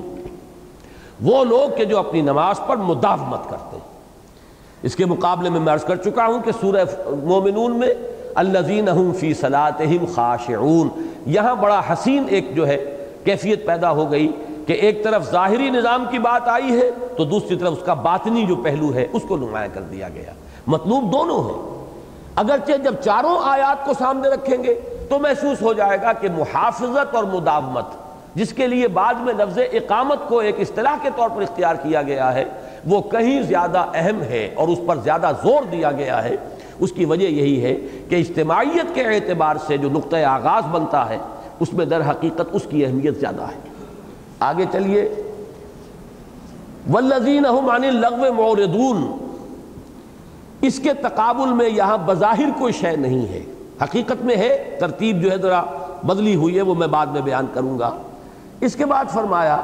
والذین فی اموالہم حق معلوم للسائل والمحروم۔ تقابل میں سورہ مومنون کی آیت کیا ہے؟ والذین هم للزکاۃ فاعلون، وہ لوگ کہ جو زکوٰۃ پر مسلسل عمل کرتے رہتے ہیں۔ خاص طور پر یہاں بھی نوٹ کیجئے، جیسے نماز میں لفظ اقامت نہیں آیا ہے ان دونوں مقامات پر، بلکہ مداومت، محافظت، اسی طریقے سے زکوٰۃ کے ساتھ قرآن مجید کا جو لفظ ہے اصطلاح وہ ایتاء زکوٰۃ ہے۔ اقیموا الصلاۃ وآتوا الزکاۃ الذین یقیمون الصلاۃ ویؤتون الزکاۃ، تو لفظ ایتاء ہے۔ یہاں پر اس کے بجائے لفظ فاعلون آیا ہے۔ اس میں دو طرف اشارے ہو گئے۔ ایک طرف تو یہ کہ چونکہ مکی دور میں ابھی زکوٰۃ کا نظام نہیں آیا تھا، زکوٰۃ کس شخص پر فرض ہے، کس پر نہیں ہے، کیا اس کا نصاب ہے،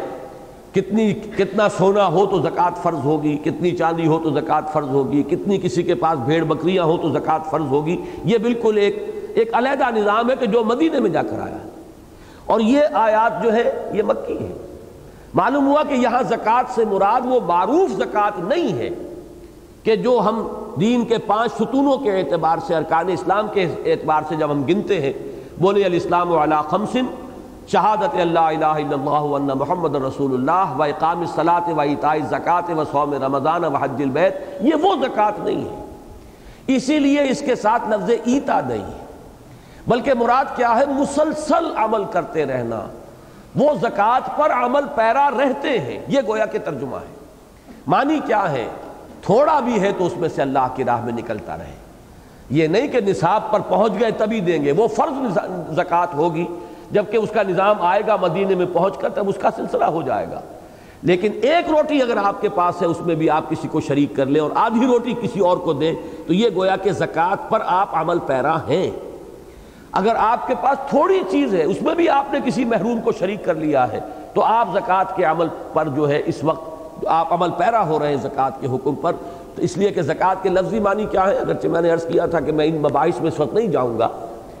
تزکیہ اور زکوٰۃ،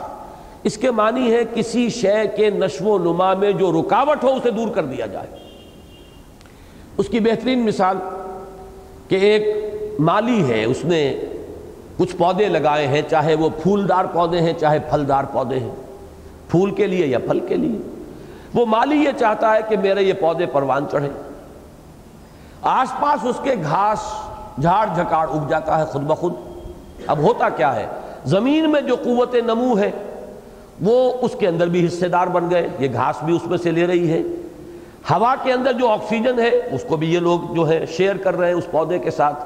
یہی وجہ ہے جسے آپ گوڈی کہتے ہیں یا جو بھی عمل ہے ایک مالی کا، وہ اپنے باغیچے میں آیا اور اس نے کھرپا ہاتھ میں لیا اور ایسی تمام چیزوں کو کاٹ کر پھینک دیا تاکہ ساری قوت نمو جو ہے زمین کی وہ میرے اس پودے کو ملے کہ جو میں چاہتا ہوں کہ پروان چڑھے۔ ہوا کی کل جو ہے قوت جو اس کے اندر آکسیجن کی ہے وہ میرے پودے کے لیے اویلیبل رہے، نہ کہ جھاڑ جھکاڑ کے لیے کہ جو مطلوب نہیں ہے۔ اس عمل کا نام تزکیہ ہے۔ تو انسانی شخصیت میں بھی جو چیز اس کے اصل نشو و نما میں رکاوٹ بنتی ہے اس کو دور کرنا، اور وہ سب سے بڑی رکاوٹ ہے حب مال، مال کی محبت۔ حب مال جو ہے وہ حب دنیا کی سب سے بڑی علامت ہے۔ دنیا کی محبت، مال کی محبت۔ دنیا اور مال کو آپ مترادف قرار دے سکتے ہیں کہ مال کی محبت ہی در حقیقت دنیا کی محبت ہے، اور دنیا کی محبت کا سب سے بڑا مظہر جو ہے وہ مال کی محبت کی شکل میں آئے گا۔ اب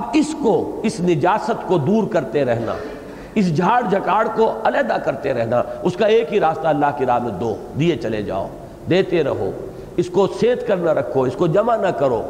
الذی جمع فاوعى جو آیا ہے اسی سورہ مبارکہ میں، جس نے جمع کیا اور خوب کھتے بھرے، اس کے برعکس وہ کہ جو اللہ کی راہ میں دیتا ہے اور دونوں ہاتھ جس کے کھلے ہوئے۔ یہ ہے در حقیقت جس کو تعبیر کیا والذین هم للزکاۃ فاعلون، اور یہاں دو آیتوں میں لائے ہیں والذین فی اموالہم حق معلوم للسائل والمحروم، وہ لوگ کہ جن کے مال میں معلوم حق ہے، نوٹ کیجئے اس بات کو۔ قرآن مجید اصل میں جس بات کو واضح کرنا چاہتا ہے وہ یہ ہے کہ کوئی شخص غنی ہے اور کوئی فقیر ہے، اگر وہ غنی اپنا مال کسی فقیر کو دے رہا ہے تو در حقیقت یہ اس کا حق تھا جو اسے پہنچا رہا ہے۔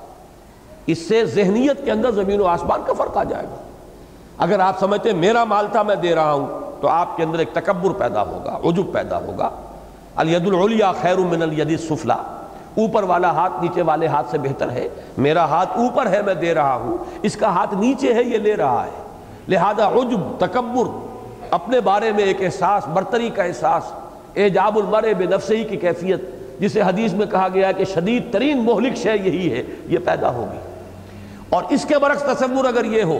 کہ میرے مال میں ضرورت سے زائد جو کچھ ہے وہ در حقیقت دوسروں کا حق ہے جو اللہ نے میرے مال میں رکھ کر مجھے آزمایا ہے، آیا میں ان کا حق انہیں پہنچا کر سرخرو ہو جاتا ہوں، بری ہو جاتا ہوں، یا ان کے حق پر قبضہ غاصبانہ برقرار رکھ کر میں اللہ کے ہاں جواب دہ بن جاتا ہوں؟ یہ امتحان ہے میرا۔ تو جب وہ حق پہنچائے گا حقدار کو تو اس کے اندر وہ احساس نہیں ہوگا کہ میں نے کوئی حاتم طائی کی قبر کو لات مار دی ہے اور میں نے تو بڑی سخاوت کا کام کیا ہے، جیسے کہ آخری پارے میں آیا ہے کہ وہ کہتے ہیں کہ میں نے تو ڈھیروں مال خرچ کر دیا۔ یقول اہلکت مالا لبدا ایحسب ان لم یرہ احد، یہ جو انسان تھوڑی سی خیرات کر کے اور پھر ڈینگے مارتا ہے اور پھر بڑے بڑے اس کے لیے کتبے لگواتا ہے، اور وہ اگر کوئی کمرہ بنوا دیا تو چاہتا ہے کہ اس کے اوپر اس کا جو ہے وہ نام ہمیشہ کے لیے لکھا رہے، یہ در حقیقت انسان کی ایک باطنی مرض کی کیفیت ہے جس کا کہ یہ اظہار ہو رہا ہے کہ یہ اللہ کے لیے نہیں دے رہا ہے، اس لیے کہ اللہ کو تو معلوم ہے بغیر کتبے کے بھی کہ کس نے یہ مال صرف کیا اس کمرے کو بنانے میں، اور اللہ تعالیٰ جو ہے وہ محتاج نہیں ہے کہ کتبہ ہی لگا ہوا ہو تو اسے پتہ چلے گا، لیکن یہ کہ چونکہ لوگوں کو دکھانا مقصود ہے لہذا یہ سارے کام جو ہے انسان کرتا ہے۔ اس اعتبار سے نوٹ کر لیجئے کہ جب انسان کا مزاج یہاں آ جائے کہ اللہ کا دیا ہوا جو میرے پاس مال میری ضرورت سے زائد ہے، در حقیقت قانوناً چاہے وہ میری ملکیت ہے، حقیقتاً وہ میری ملکیت نہیں ہے بلکہ میری آزمائش کے لیے میرے مال میں رکھ دیا گیا ہے کہ آیا حق و حقدار رسید کا معاملہ کر کے جو اس کے حقدار ہیں انہیں پہنچا کر اور میں سرخرو ہوتا ہوں یا نہیں ہوتا۔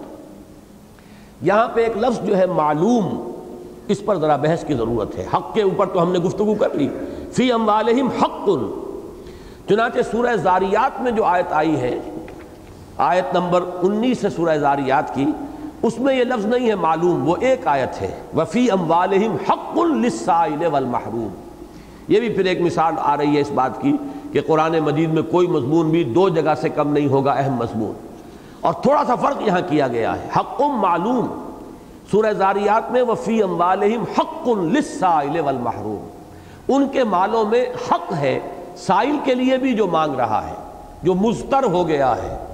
جو بے صبرہ ہو گیا ہے، جو اپنی احتیاج کو ظاہر کر رہا ہے،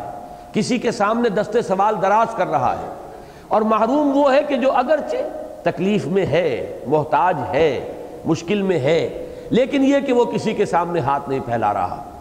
میں آج جب سوچ رہا تھا مجھے ایک شعر یاد آیا، بہت ہی عمدہ شعر ہے، اگرچہ براہ راست اس سے متعلق نہیں ہے، لیکن یہ کہ انسان کی غیرت کا ایک نقشہ اس میں بھی آتا ہے کہ غیرت نے نہ جن کی یہ جانا، غیرت نے نہ جن کی یہ مانا، پوچھیں کہ کدھر کو ہے منزل، اے راہ برو اے راہ زنو، ایسے بھی بھٹکنے والے ہیں۔ ایک تو وہ ہے کہ جو راستہ پوچھتے پھرتے ہیں کدھر جانا ہے، ادھر جانا ہے، کچھ ایسے غیرت مند ہوتے ہیں کہ جو پوچھنے کو بھی سمجھتے ہیں کہ یہ ہمارے لیے ہماری غیرت کے منافی ہے، تو اگر وہ بھٹک رہے ہیں تو اپنی اس غیرت کی وجہ سے بھٹک رہے ہیں۔ غیرت نے نہ جن کی یہ مانا، پوچھے کہ کدھر کو ہے منزل، اے راہ زنو اے راہ برو، ایسے بھی بھٹکنے والے ہیں۔ بہت سے راہبر در حقیقت اس دور میں راہزن بن چکے ہیں کہ بظاہر وہ لوگوں کو راستہ دکھا رہے ہیں، حقیقت میں ڈاکہ مار رہے ہیں، جیسے کہ سورہ توبہ میں آیا ہے کہ ان کثیرا من الاحبار والرہبان لیاکلون اموال الناس بالباطل، کہ بہت سے لوگ ہیں جو علماء بھی ہیں، بڑے بڑے احبار ہیں، رہبان ہیں، بظاہر راہب ہیں، صوفی ہیں، لیکن یہ کہ وہ لوگوں کا مال ناجائز اور حرام طریقے پر ہڑپ کر رہے ہیں۔ نذرانوں کے لیے یہ ساری دکانداری بنائی ہوئی ہے اور فتویٰ فروشی ہو رہی ہے، اور دین کے نام پر جو ہے وہ دنیا کا کاروبار چل رہا ہے۔ تو ان کثیر من الاحبار والرہبان، یہ حالت جو ہے علماء یہود کی اس وقت تھی، ان کثیر من الاحبار والرہبان لیاکلون اموال الناس بالباطل، یہی معاملہ جیسا کہ حدیث میں آیا کہ میری امت میں بھی وہ ساری خرابیاں پیدا ہو کر رہیں گی۔ علماء سو کا وہی کردار آج ہمارے یہاں بھی موجود ہے۔ تو بہرحال ایک وہ ہے کہ جن کی غیرت انہیں ہاتھ پھیلانے کی اجازت نہیں دیتی، ایک وہ ہے کہ جو اس درجے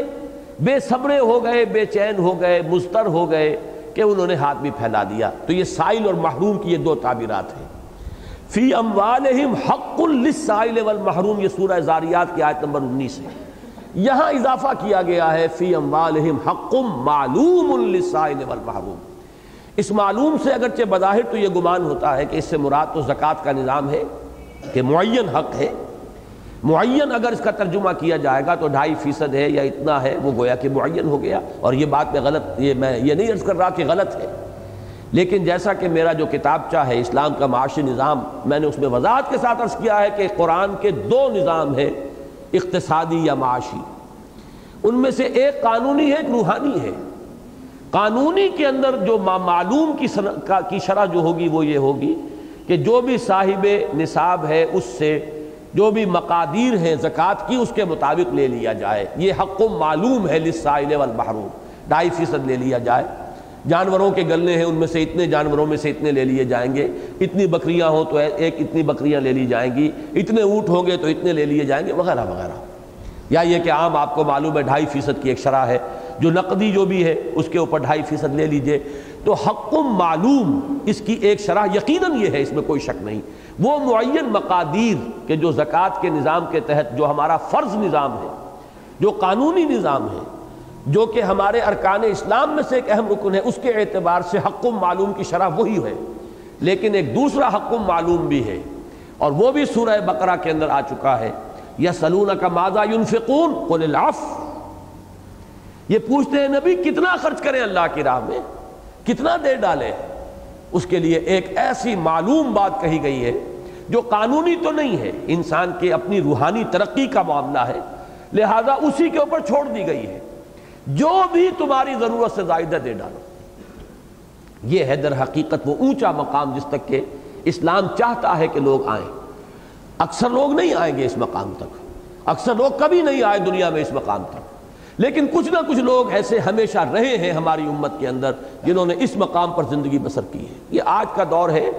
اس میں بھی ہوں گے، یہ تو نہیں میں کہہ سکتا کہ دنیا بالکل خالی ہو چکی ہے، لیکن یہ کہ کم سے کم اس درجے میں وہ کمی پر آ چکا ہے معاملہ کہ اب وہ ایک کہانی معلوم ہوتی ہے اگلے زمانے کی، ورنہ جو معیار ہے محمد الرسول اللہ صلی اللہ علیہ وسلم کا وہ تو یہی ہے کہ ایک پیسہ گھر میں نہ رہے۔ میں کہا کرتا ہوں سمجھانے کے لیے، چونکانے کے لیے کہ حضور نے تو کبھی زکوٰۃ نہیں دی۔ اب حیران ہوں گے لوگ، اتنا اہم حکم ہے شریعت کا، ارکان اسلام میں سے ایک رکن ہے، حضور نے کبھی اس پر عمل نہیں کیا۔ لیکن اس کی شرح کیا ہے؟ حضور نے کبھی اپنے پاس کچھ جمع ہونے دیا ہی نہیں کہ جس میں وہ نصاب کی جو ہے وہ ایک معیار تک اور اس تک وہ معاملہ پہنچے اور پھر زکوٰۃ واجب ہو۔ وہ تو ہر وقت دے رہے ہیں، کوئی چیز اپنے پاس رکھنے کو تیار نہیں۔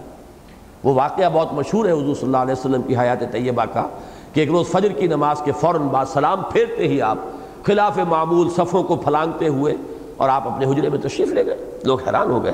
کیا معاملہ ہے، کوئی تکلیف آپ کو ہوئی ہے یا کوئی اور ایسی شدید ضرورت پیش آ گئی ہے؟ واپس آئے تھوڑی دیر کے بعد تو سوال کیا حضور معاملہ کیا تھا؟ فرمایا کہ مجھے نماز میں یاد آیا کہ رات کہیں سے کوئی ہدیے کے اندر کچھ نقد آیا تھا، کچھ سونے کی کوئی ڈلی تھی، کسی نے ہدیتاً بھیجی۔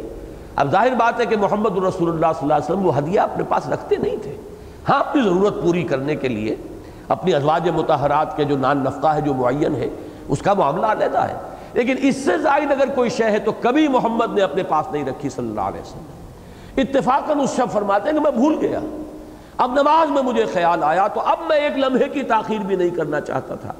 لہذا آپ وہ بالکل غیر معمولی انداز میں اپنے معمولات سے بالکل ہٹ کر اس طرح صفے پھلانگتے ہوئے گئے ہیں اور جا کر اس کو پہلے گویا کہ وہ نجاست تھی جس کا گھر سے نکل جانا ضروری تھا۔ یہ ہے وہ لیول جس پر کہ محمد الرسول اللہ صلی اللہ علیہ وسلم نے زندگی بسر کی۔ اگرچہ یہ کمال ہے، واقعہ یہ ہے کہ میں جب بھی اس پر غور کرتا ہوں تو عقل دنگ رہ جاتی ہے۔ حضور نے کبھی کسی ایک شخص کو بھی اس مقام پر آنے کی صراحت کے ساتھ تلقین نہیں کی ہے. یعنی یہ نہیں کہ قانون نہیں بنایا اس کو، معاذ اللہ، اس کا تو کوئی امکان ہی نہیں. قانون تو وہی رہے گا. تمہارا مال ہے، اگر اس حد تک جمع ہو گیا تمہارے پاس کہ نصاب کی حد آ گئی ہے تو اب اتنا تمہیں دینا پڑے گا. یہ حق المعلوم زکوٰۃ کے اعتبار سے جو قانون نظام ہے نافذ آپ نے وہی کیا ہے. ایسے وقت بھی آئے ہیں حضور پر کہ کئی وقت کا فاقہ آپ پر گزرا ہے، آپ کے گھر والوں پر گزرا ہے. اور یہ نہیں تھا کہ مدینے کے سب لوگ ہی فاقے میں تھے اس وقت. چنانچہ ایک مشہور واقعہ آپ کا ہے کہ آپ ایک مرتبہ فاقے سے خود بھی بہت نقاہت محسوس کر رہے تھے. حضرت ابو بکر آئے، آپ نے دیکھا ان کے چہرے پر بھی وہی کیفیت، وہ بھی آ کے بیٹھ گئے.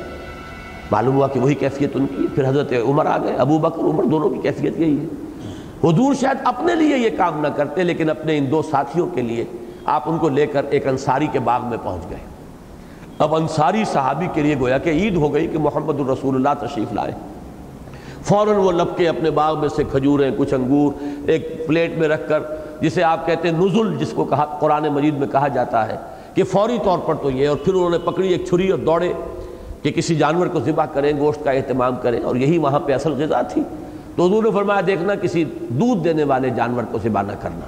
بہرحال وہ گئے، انہوں نے گوشت ذبح کیا. پھر یہ کہ کچھ تیار کر کے، اور وہاں پر وہ اس طرح نہیں پکتا تھا جیسے ہمارے ہاں قورمے پکتے ہیں. وہ تو وہ گوشت انگاروں کے اوپر ذرا سیکا اور لے آئے، جو سادہ ترین پرانے زمانے کا نظام تھا.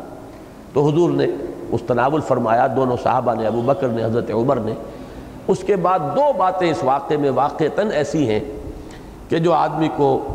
پر کپ کپی طاری کرنے والی ہیں.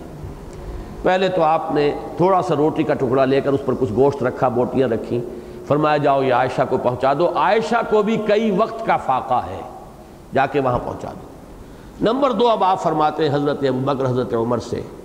کہ یہ ہیں وہ نعمتیں جن کے بارے میں اللہ تعالیٰ کے ہاں سوال ہوگا.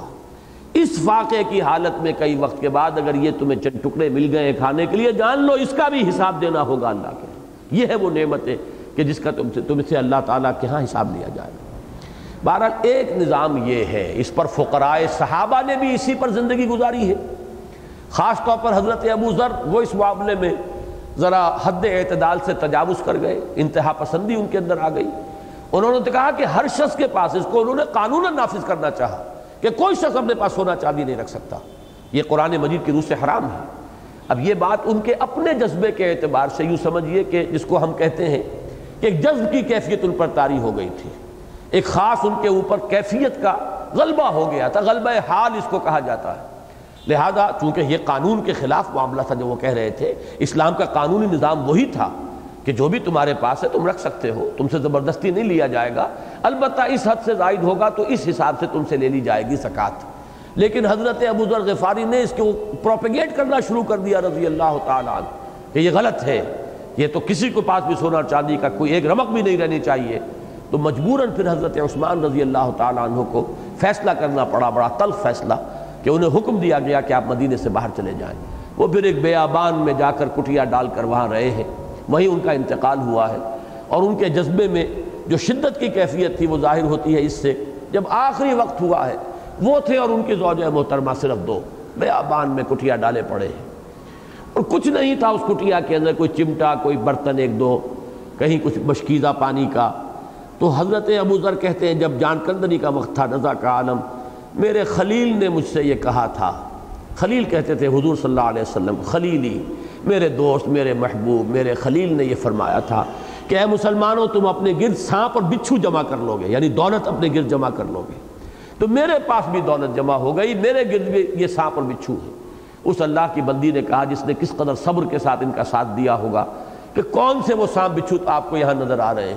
تو اشارہ کیا، دیکھو وہ برتن رکھا ہوا ہے اور یہ جو یہ چمٹا ہے، یہ سو چیزیں ہیں، یہی تو سانپ اور بچھو ہے، یہ دنیا ہے جو ہم نے اپنے گرد جمع کر لی. تو یہ ان کی ایک کیفیت ہے جس کو ہم کہہ سکتے ہیں کہ ایک جذب کی اور غلبہ حال کی کیفیت ہے. لیکن یہ کہ ہمارے ہاں بعد میں بھی یہ نظام جاری رہا ہے. ہمارے صوفیاء کرام نے جو اتنی بڑی بڑی کامیابیاں حاصل کی ہیں، ایک ایک شخص کے ہاتھ پہ 90 ہزار آدمی ایمان لا رہا ہے، یہ آسانی سے ہو جانے والی بات نہیں ہے. لوگوں نے ان کی زندگیوں کے اندر ان حقائق کا مشاہدہ کیا ہے کہ کوئی ایک پیسہ اپنے پاس نہیں رکھا ہے. فاقے پر فاقے جو ہے ان کو آتے تھے، اور پھر بھی آنے والا مہمان اگر کوئی ہے، وہ ہندو ہو، کوئی ہو، کسے باشد ہو، اس کو وہ ترجیح دیتے تھے اپنے اوپر، اور اگر کوئی روٹی ایک ہے تو وہ اس کو کھلا کر خود فاقہ کرتے تھے۔ یہ چاہے یہ بابا فرید گنج شکر ہوں رحمۃ اللہ علیہ، جن کے ہاتھ پر یہ وٹو اور یہ کھرل اور سیال قبیلے، جنوبی پنجاب کے تمام قبائل اس ایک شخص کے ہاتھ پر ایمان لائے، اور ان کے وہ ہیں مرشد کے مرشد مولانا معین الدین، حضرت معین الدین اجمیری رحمۃ اللہ علیہ، خواجہ معین الدین اجمیری، یہ 90,000 آدمی ان کے ہاتھ پر ایمان لایا، اور نہ معلوم کتنے کروڑ مسلمان اس وقت ہندوستان کے وہ ہوں گے کہ جو در حقیقت انہی کی نسل سے ہیں، 90,000 سے، کہ جو حضرت معین الدین اجمیری رحمۃ اللہ علیہ کے ہاتھ پر ایمان لائے۔ تو یہ معلوم کی دونوں شرحیں اپنے سامنے رکھیے۔ فی اموالہم حق معلوم للسائل والمحروم، معلوم قانونی سطح پر زکوٰۃ ہے،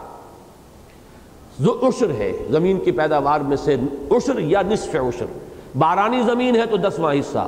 نہری، چاہی یا اور جس طرح کی بھی جس کے اندر آرٹیفیشل اریگیشن پر پیسہ خرچ ہوتا ہے وہ ہے تو نصف عشر ہوگا، یعنی 20واں حصہ۔ باقی یہ ہے کہ دوسری شرح اس کی حق معلوم، وہ جو بھی ضرورت سے زائد ہے۔ روحانی سطح یہ ہے یہاں سے وہاں تک پہنچنا ہے، چاہے انسان پہنچے نہ، منزل تو اونچی اپنے سامنے رکھے، نقشہ تو رکھے اپنے سامنے کہ یہ ہے، اس نقشے کی نفی نہیں ہو جانی چاہیے، اس لیے کہ پھر تو اوپر چڑھنے کا امکان ہی نہیں رہے گا، جذبہ ہی پیدا نہیں ہوگا بلندی کی طرف انسان کے کوئی اقدام کرنے کا اور چڑھنے کی کوشش کرنے کا۔ تو یہ دوسری بات ہو گئی۔ فرمایا والذین فی اموالہم حق معلوم للسائل والمحروم والذین ہم للزکاۃ فاعلون، یہ دونوں ایک دوسرے کے تقابل میں آ گئے، اور یہاں پر بھی ایتاء زکوٰۃ کے بجائے فعل زکوٰۃ، مسلسل عمل کرتے رہنا، عمل پیرا رہنا۔ اب ذرا اس کو پیچھے لاؤ، ایک خانہ پیچھے، بس۔ اب جو تیسری چیز آئی ہے سورہ معارج میں، والذین یصدقون بیوم الدین والذین ہم من عذاب ربہم مشفقون والذین ان عذاب ربہم غیر مامون، یہ 3 آیات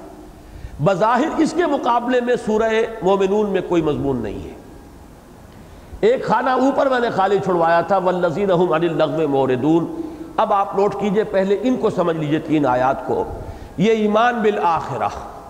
والذین یصدقون بیوم الدین، اور وہ لوگ کہ جو جزا و سزا کے دن کی تصدیق کرتے ہیں کہ وہ دن آ کر رہے گا، یہ ایمان بالآخرہ، ایمان بالمعاد۔ نتیجتاً والذین ہم من عذاب ربہم مشفقون، صرف یہ جان لینا کافی نہیں ہے کہ آخرت ہو کر رہے گی اور حساب کتاب ہوگا، اور وہ لوگ کہ جو اپنے رب کے عذاب سے کانپتے رہتے ہیں، لرزاں و ترساں رہتے ہیں، جب تک کہ یہ خوف نہ ہو عذاب جہنم کا اور عذاب اخروی کا، تو محض علم آخرت کافی نہیں ہے۔ تصدیق آخرت جو ہے وہ آپ کے کردار پر کوئی اثر انداز نہیں ہوگی جب تک کہ خوف آخرت نہ ہو اور خوف عذاب خدا بندی نہ ہو۔ یہ دوسرا نکتہ ہے جس کو نوٹ کیجئے، اور اس کے حوالے سے یہ بات آج سمجھ لیجئے کہ ہم مسلمان مصدق تو ہیں، مانتے ہیں جزا و سزا کے دن کو، لیکن عذاب ربہم مشفقون والی کیفیت ہمارے اندر نہیں ہے۔ یہی وجہ ہے کہ ہمارے سیرت و کردار پر اس کا کوئی اثر نہیں۔ وہ کیوں نہیں ہے؟ طرح طرح کے فلسفے تراش لیے گئے۔ ایک فلسفہ شفاعت ہے، جو بھی کچھ ہے لیکن تیرے محبوب کی امت میں ہے۔ اپنے دل میں یہ خیال جمایا ہوا ہے کہ جب ہم امت محمد میں شامل ہیں صلی اللہ علیہ وسلم تو جنت تو ہمارا پیدائشی حق ہے ہی، ہم سے کیا حساب کتاب ہونا، ہوا بھی تو شاید چند دنوں کے لیے، لن تمسنا النار الا ایاما معدودات، ہمیں نہیں چھو سکے گی آگ مگر گنتی کے چند دن۔ جب یہ کیفیت ہوگی تو ظاہر بات ہے اب لرزاں و ترساں کیسے ہوں گے؟ والذین ہم من عذاب ربہم مشفقون کی صورت اگر نہیں ہوتی تو اب آپ جان لیجئے کہ پھر ایمان بالآخرہ آپ کی کردار کی تعمیر نہیں کر سکتا، وہ مؤثر عامل کی حیثیت سے اپنے نتائج پیدا نہیں کر سکتا سیرت کی تعمیر اور خودی کی تعمیر میں، جب تک کہ والذین یصدقون بیوم الدین کے ساتھ والذین ہم من عذاب ربہم مشفقون شامل نہ ہو۔ یہ احساس رہے کہ اللہ تعالیٰ کے ہاں حساب کتاب ہوگا، ایک ایک عمل، ایک ایک قول، ایک ایک فعل، ایک ایک نیت، ایک ایک ارادہ، یہ سب کا سب جو ہے اس کا حساب ہوگا۔ اور یہ بات آج لوگوں کے ذہنوں سے نکل چکی ہے۔ ہمارے بھی تمام علماء اس بات کو مانتے ہیں کہ اگر ایمان کی کوئی رمق بھی دل میں ہے تو یقیناً آخر کار تو نجات ہو جائے گی، جہنم سے نکلنا ہو جائے گا، لیکن اگر ایمان اتنا کمزور تھا کہ وہ عمل کو درست نہیں رکھ سکا اور عمل کے اندر برائیوں کا پلڑا بھاری ہو گیا تو جہنم میں اول وقت تو داخل ہونا پڑے گا اور اپنے گناہوں کے بقدر سزا حاصل کرنی ہوگی، جھیلنی ہوگی، برداشت کرنی ہوگی۔ البتہ ایمان کی اگر کوئی رمق ہے تو اپنے ان گناہوں کے بقدر سزا پا کر، یہ نہیں کہ چند دن میں، اب وہ گناہوں کی قدر کتنی ہے، اس کا حساب کتنا ہے، اس کے بعد میں اثرات کہاں تک پہنچے ہیں۔ آج میں نے ایک غلط کام کیا ہے، مجھے دیکھ کر کسی اور شخص نے بھی غلط کام کر لیا، میری اولاد بھی اس غلط عمل کے اندر مبتلا ہو گئی، ان کی اولاد جو ہے وہ اس کے اندر مبتلا ہوئی، یہ سلسلہ جب تک چلے گا میرے حساب میں درج ہوتا رہے گا، ان کا جو بھی غلطی ہے جہاں ان کے حساب میں درج ہوگی میرے حساب میں بھی اندراج ہوگا۔ لہذا ہم یہ سمجھ کر مطمئن ہو جائیں کہ بس ہماری زندگی تھوڑی سی ہے، اس میں جو عمل بھی ہم سے ہو گئے ہوں، کتنے بھی ہو جائیں، بہرحال اگر اس کی سزا مل جائے گی تو جنت سے جلدی جہنم سے چھٹکارا مل جائے گا، جنت میں داخلہ ہو جائے گا۔ تو یہ ہمارے علماء کے متفق علیہ موقف کے بھی خلاف ہے بات۔ البتہ ہم پر جو عام طور پر جو ہے عوام الناس، ان کے ذہنوں میں تو بات بیٹھ چکی ہے شفاعت کا ایک غلط تصور، اور اس تصور کے تحت یہ کہ بس وہ تو میدان حشر کے اندر ہی حضور سجدے سے سر اٹھائیں گے نہیں جب تک کہ اللہ تعالیٰ کی طرف سے اعلان نہیں ہو جائے گا کہ آپ کی ساری امت جو ہے وہ جنت میں داخل کر دی گئی، معاف کر دی گئی، بخش دی گئی، اور امت سے سمجھتے ہیں کہ ہم سب امتی ہیں۔ حالانکہ احادیث میں ایسی شکلیں بھی آئی ہیں کہ کتنے ہی لوگ ہوں گے جو حضور کی طرف پیش قدمی کریں گے، بڑھیں گے، اور حضور فرمائیں گے میرا تم سے کوئی تعلق نہیں، اور فرشتوں سے کہیں گے کہ ان کو یہاں سے لے جاؤ، اس لیے کہ انہوں نے میرے بعد دین کے اندر بہت سی بدعتیں اختیار کی تھی اور نئی ایسی چیزیں ایجاد کر لی تھی جن کی میں نے ان کو تلقین نہیں کی تھی۔ اسی طریقے سے مختلف اعمال اللہ تعالیٰ کی طرف کہ عدالت میں شاید حضور ہمارے خلاف استغاثہ لے کر کھڑے ہو جائے کہ پروردگار یہ ہیں وہ لوگ، یہ ناہنجار ہیں جنہوں نے مجھے بھی بدنام کیا دنیا میں اور میرے دین کو بھی بدنام کیا، اپنی ایک نسبت کو لے کر کھڑے رہے اور بیٹھے رہے۔ تو اس بات کو نوٹ کر لیجئے، والذین یصدقون بیوم الدین والذین هم من عذاب ربهم مشفقون ان عذاب ربهم غیر مامون۔ یہ تیسری آیت بھی بڑی اہم ہے۔ یقیناً ان کے رب کا عذاب ایسی شے نہیں ہے جس سے نچنت ہوا جا سکے، مامون امن سے بنا ہے، جس سے امن حاصل کیا جا سکے، بے فکر ہوا جا سکے، نچنت ہوا جا سکے، ایسی شے نہیں ہے۔ کوئی بڑے سے بڑا شخص بھی جو ہے وہ اگر یہ سمجھے کہ میں بالکل، مجھے کوئی چنتا نہیں، کوئی تشویش نہیں، مجھ سے جہنم کا کیا سروکار، تو یہ چیز دین کی بنیادی تعلیمات کے منافی ہے۔ ہاں، بین الخوف والرجا کی یہ کیفیت رہنی چاہیے۔ حضرت ابوبکر صدیق کی طرف یہ قول منسوب ہے کہ اگر مجھے یہ بتا دیا جائے کہ تمام انسان جہنم میں جائیں گے سوائے ایک شخص کے، تب بھی میں توقع رکھوں گا کہ شاید وہ ایک شخص میں ہی ہوں۔ رجا اس درجے میں، لیکن اس کے ساتھ پیرلل، متوازی یہ خوف بھی کہ اگر مجھے یہ بتایا جائے کہ تمام انسان جنت میں جائیں گے سوائے ایک کے، تب بھی مجھے اندیشہ ہوگا کہ شاید وہ ایک جہنمی میں ہی ہوں۔ یہ اگر متوازن اور بالکل ساتھ ساتھ یہ دونوں چیزیں ہو، بین الخوف والرجا، تو در حقیقت مطلوب یہی ہے۔ لیکن رجا کا پلڑا غالب آ گیا تو آدمی کے اندر بے پرواہی آئے گی، استغنا آئے گا، بے عملی پیدا ہو جائے گی۔ خوف کا پلڑا بہت غالب ہو گیا تو اس سے بھی انسان کے اندر پھر ایک مایوسی کی کیفیت پیدا ہو جاتی ہے، اور مایوسی پھر انسان میں وہ جو ایک جذبہ ہوتا ہے، قوت کار کہ جس سے آپ انسان اپنی اصلاح کر سکے، پھر وہ باقی نہیں رہتی۔ تو بین الخوف والرجا،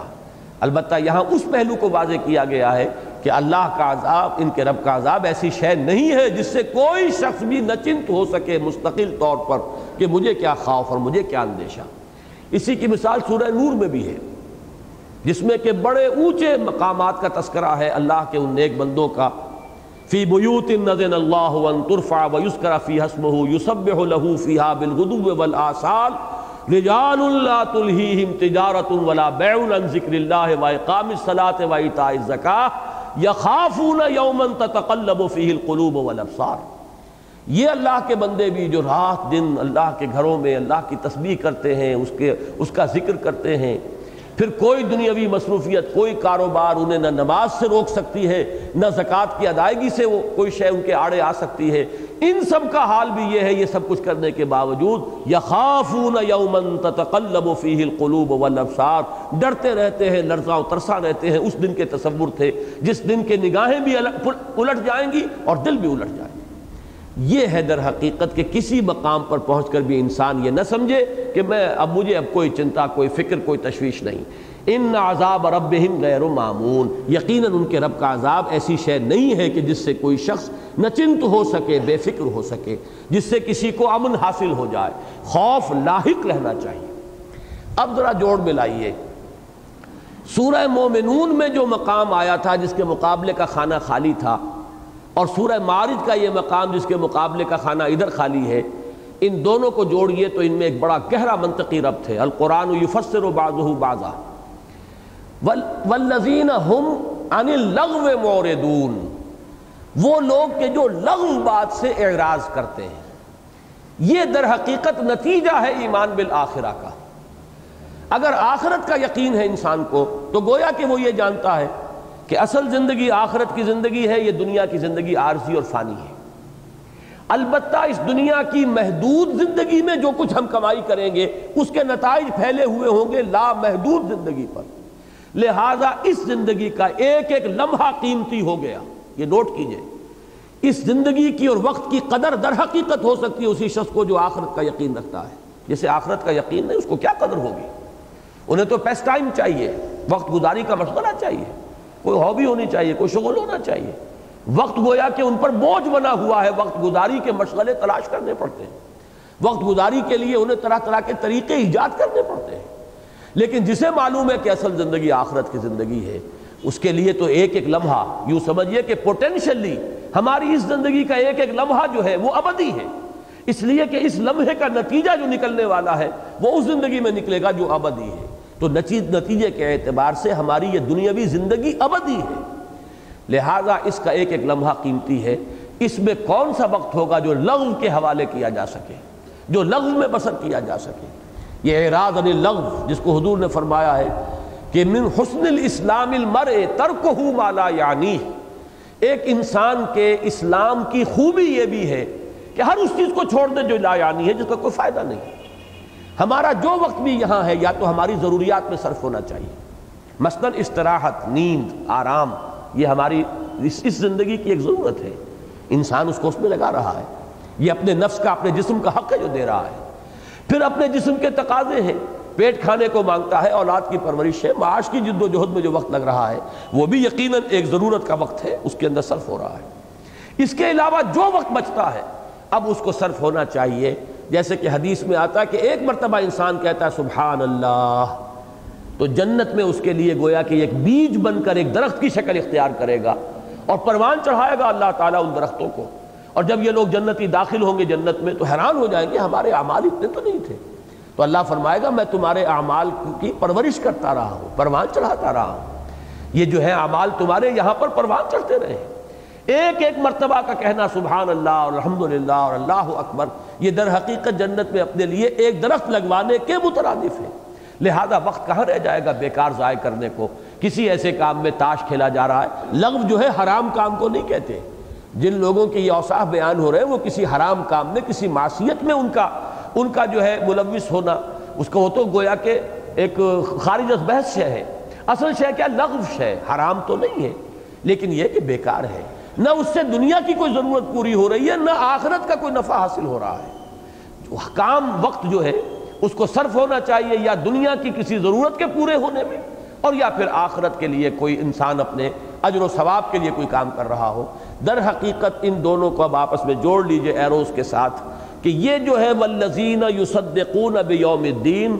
والذین هم من عذاب ربهم مشفقون ان عذاب ربهم غیر معمول، اس کا جو نتیجہ انسان کے کردار میں نکلے گا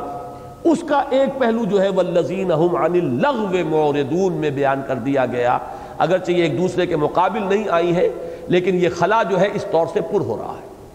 اب اس کے بعد 3 آیات وہ ہیں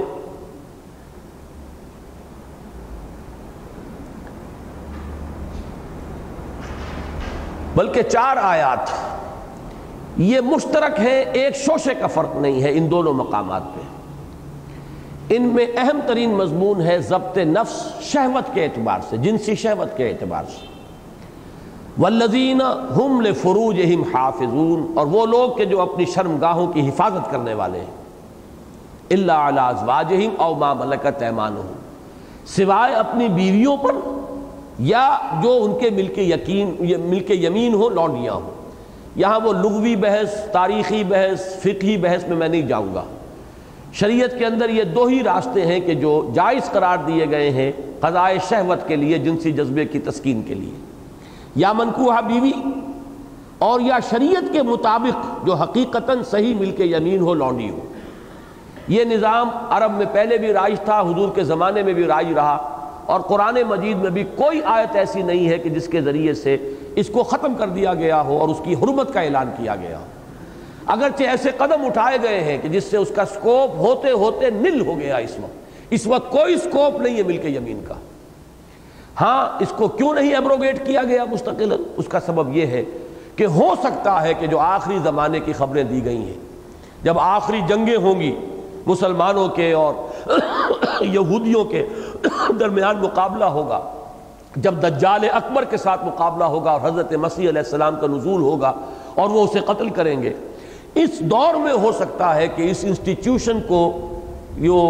اس کو انووک کرنے کی اور اس کو ذریعہ بنانے کی، استعمال میں لانے کی ضرورت پیش آ جائے۔ اس لیے کہ خالص اسلامی جہاد اور اس میں جو خواتین قیدی ہو کر آئیں، اس سے مراد عام آبادی کی عورتیں نہیں ہیں، بلکہ وہی کہ جو فوج کے ساتھ آئی ہوئی خواتین ہوتی ہیں۔ یہ نہیں کہ آپ نے کوئی ملک فتح کیا تو اس ملک کی تمام عورتیں لونڈیاں بن جائیں گی، یہ معنی نہیں ہے، بلکہ جو حالت جنگ کے اندر جو مقابلے میں آتے ہیں ان میں اگر کوئی عورتیں ہیں تو وہ بھی گویا کہ پرزنرز آف وار کی حیثیت سے جہاں مرد ہوں گے وہاں عورتیں بھی ہوں گی۔ اور ان پرزنرز آف وار کا ایک طریقہ تو وہ ہو سکتا ہے کہ انہیں کنسنٹریشن کیمپس کے اندر رکھا جائے، انسانی باڑے بنا دیے جائیں، حیوانوں کی طرح رکھا جائے۔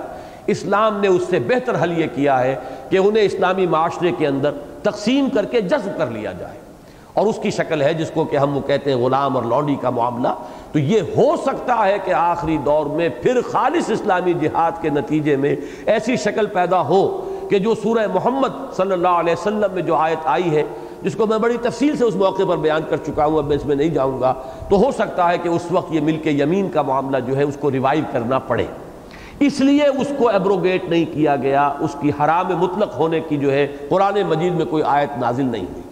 بہرحال اس وقت موضوع وہ نہیں ہے، اس وقت جو موضوع ہے وہ یہ ہے کہ تعمیر سیرت کے اندر ضبط شہوت، اس کو بہت اہمیت حاصل ہے۔ ذرا سا بھی انسان لیکس ہو جائے اس معاملے میں، اگر اس کی جو اپنے شہوت کے اوپر اگر کنٹرول نہیں ہے، بلکہ وہ شہوت کے ہاتھوں گویا کہ مجبور ہو کر اس کا غلام بن گیا ہے، تو اب سیرت اور کردار اور اس کی تمام توانائیاں اور اس کے اندر جو بھی خیر کے پہلو ہیں وہ ختم ہو کر رہ جائیں گے۔ تو اس تعمیر سیرت کے پروگرام میں مرکزی مقام پر یہ آیات آئی ہیں، اس مقام پر بھی سورہ مومنون میں بھی، اور اس طریقے سے آئی ہے کہ ایک شوشے کا فرق بھی نہیں ہے۔ والذین هم لفروجہم حافظون، فرج کہتے ہی اس شے کو ہے جو فرج، جس کے معنی ہے جہاں اندیشہ ہو۔ اندیشہ ہے در حقیقت انسانی سیرت کا کہ تباہی اور بربادی کا سب سے بڑا اندیشہ جو ہے وہ شہوت کا اندیشہ ہے۔ لہذا جو شہوت کے جو اعضاء ہیں انسان کے، خواہ وہ مرد ہو خواہ عورت، ان کو فرج سے تعبیر کیا گیا ہے۔ فرج کہتے تھے کسی زمانے میں اگر جب فصیلیں ہوا کرتی تھی، لڑائی ہو گئی ہے، تو اگر کسی جگہ پر فصیل میں دراڑ پڑ گئی ہے، درز آ گئی ہے، تو یہ فرج ہے۔ یہ گویا کہ اب اس شہر کی حفاظت کے لیے اب سب سے بڑا خطرہ اور اندیشہ یہاں سے ہے، کسی بھی وقت غنیم جو ہے یہاں سے داخل ہو جائے گا شہر کے اندر۔ اسی طریقے سے انسانی سیرت و کردار کے شہر کے لیے جو فصیل ہے، اس فصیل کے اندر ایک بہت بڑی دراڑ جو ہے وہ اس شہوت کے جذبے کے بے قابو ہو جانے سے وجود میں آ جاتی ہے۔ فرمایا والذین هم لفروجہم حافظون الا علی ازواجہم او ما ملکت ایمانہم فانہم غیر ملومین۔ یہاں پہ توازن قائم کیا گیا ہے کہ رہبانیت والا تصور اسلام کا نہیں ہے کہ اس کو بالکل ایول سمجھا جائے۔ جنسی جذبہ اللہ نے پیدا کیا ہے، پیٹ اگر کھانے کو مانگتا ہے تو حلال ذریعے سے آپ اسے پر کریں، حلال روزی کمانے کی جو آپ کی جد و جہد ہے وہ بھی عبادت میں شامل ہو جائے گی۔ اسی طرح اللہ نے اگر آپ میں جنسی جذبہ رکھا ہے تو آپ حلال ذریعے سے اس کی تسکین کرتے ہیں تو یہ بھی عبادت میں شامل ہے۔ بلکہ صحابہ حیران ہو گئے کہ اگر کوئی شخص اپنی بیوی سے ہم بستری کرتا ہے تو اسے ثواب ملتا ہے۔ وہ حیران ہوئے، یہ کیا بات کہہ دی حضور نے؟ انہیں عرض کیا حضور یہ تو ہم اپنی خواہش نفس کو پورا کرنے کے لیے کرتے ہیں۔ حضور نے فرمایا تم نے سوچا کبھی کہ اگر وہ شخص اپنی اسی قوت کو کہیں غلط راستے پر صرف کرتا تو اس کو اس پر وبال آتا کہ نہیں آتا، سزا کا مستوجب بنتا کہ نہ بنتا؟ انہوں نے عرض کیا جی ایسا تو ہے، تو اگر وہ صحیح راستے پر اپنی اس قوت کو صرف کر رہا ہے تو یقیناً وہ اجر و ثواب کا مستحق ہے۔ لہذا وہ رہبانیت کا تصور جو ہے جس میں ایول قرار دیا گیا اس پورے معاملے کو، اور شادی بیاہ جو ہے وہ بھی حرام مطلق ہے، اور ایو سے ایول بنا ہے انگریزی زبان میں، گویا کہ عورت ہے ہی مجسم گناہ، انسان کے لیے یہ گویا کہ پستی ہی کی علامت ہے، اور عورت تو گناہ ہی کی طرف انسان کو لے جانے والی ہے۔ یہ سارے تصورات جو ہے اسلام کے لیے بالکل اجنبی ہیں۔ اسلام میں عورت جو ہے وہ کوئی مجسم برائی نہیں ہے، جیسے مرد ہیں ویسے عورتیں ہیں، وہ بھی اللہ کی مخلوق ہیں، یہ بھی اللہ کی مخلوق ہیں۔ ایک مرد مسلمان نیک اور ہو سکتا ہے صالح، عورت مسلمان جو ہے وہ صالح اور نیک ہو سکتی ہے۔ سورہ احزاب کے اندر وہ تمام اسباب گنوا دیے گئے، تمام شکلیں، ان المسلمین والمسلمات والمومنین والمومنات والقانتین والقانتات، تمام اوصاف جو ہیں اعلیٰ ترین، ان سب کو وہ مذکر اور مؤنث دونوں صیغوں میں لا کے جمع کر دیا گیا تاکہ متوازی معلوم ہو۔ اور سورہ آل عمران میں فرمایا بعضکم من بعض، تم میں فرق کیا ہوگا، تم سب ایک دوسرے میں سے ہی ہو، ایک ہی باپ کے سلب سے بیٹے بھی ہیں بیٹیاں بھی ہیں، ایک ہی ماں کے بطن سے بیٹے بھی ہیں بیٹیاں بھی ہیں، تو فرق کہاں سے ہو جائے گا؟ تو البتہ یہ ہے کہ جہاں تک جنسی جذبے کا تعلق ہے، اس کے اندر ڈسپلن، ضبط نفس، جو جائز راستہ ہے اسی شکل سے اس کی تسکین یہ ہونی چاہیے۔ البتہ یہ بھی نہیں سمجھنا چاہیے کہ یہ کوئی برائی ہے مجسم اور اس میں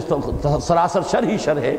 تو فرمایا کہ جو لوگ الا علی ازواجہم او ما ملکت ایمانہم کی جو پابندی کرتے ہیں فإنہم غیر ملومین، انہیں کوئی ملامت نہیں ہے۔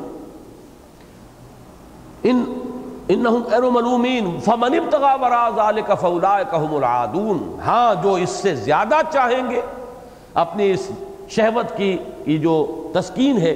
وہ بیویوں اور اپنی صحیح قانونی جو بانیاں ہیں ان سے آگے بڑھ کر تسکین چاہیں گے تو وہ ہے جو حد سے گزر جانے والے ہیں۔ اس کے بعد پھر ایک آیت ہے جو مشترک ہے دونوں جگہوں پر، والذین ہم لاماناتہم وعہدہم راعون، اور وہ لوگ کہ جو اپنی امانتوں اور عہد کی حفاظت کرنے والے، رعایت کرنے والے۔ رائی کہتے ہیں چرواہے کو جو ایک ایک بھیڑ ایک ایک بکری پر نگاہ رکھتا ہے کہ میرے گلے کی کوئی بھیڑ اور بکری ادھر سے ادھر نہ ہو جائے، تو یہ راعون، انہیں پوری حفاظت کرنی ہوتی ہے اپنے عہد کی بھی اور اپنی امانتوں کی بھی۔ اور ان پر بھی اس وقت مجھے کچھ عرض کرنے کی ضرورت نہیں ہے، وہ حدیث جو ہے اکثر جمعے میں آپ حضرات سنتے ہیں کہ حضور نے فرمایا، حضرت انس ابن مالک فرماتے ہیں رضی اللہ تعالی عنہ، اور یہ وہ صحابی ہیں جو غالباً 9-10 برس کی عمر میں حضور کی خدمت میں آئے اور پورے 10 برس حضور کے خادم خاص کی حیثیت سے آپ کے ساتھ رہے، انس ابن مالک۔ ان کی حدیث ہے بڑی پیاری جو اس آیت کی صحیح ترین شرح ہے۔ وہ یہ فرماتے ہیں کہ قلما خطبنا رسول اللہ صلی اللہ علیہ وسلم الا قال، شاذ ہی کبھی ایسا ہوا ہوگا کہ حضور نے ہمیں خطبہ ارشاد فرمایا ہو اور اس میں یہ الفاظ نہ ہو، اور وہ الفاظ کیا ہیں؟ لا ایمان لمن لا امانت لہ ولا دین لمن لا عہد لہ، جس شخص میں امانت داری کا وصف نہیں اس کا کوئی ایمان نہیں، اور جس میں ایفاء عہد کا مادہ نہیں اس کا کوئی دین نہیں۔ اس لیے کہ امن اور امانت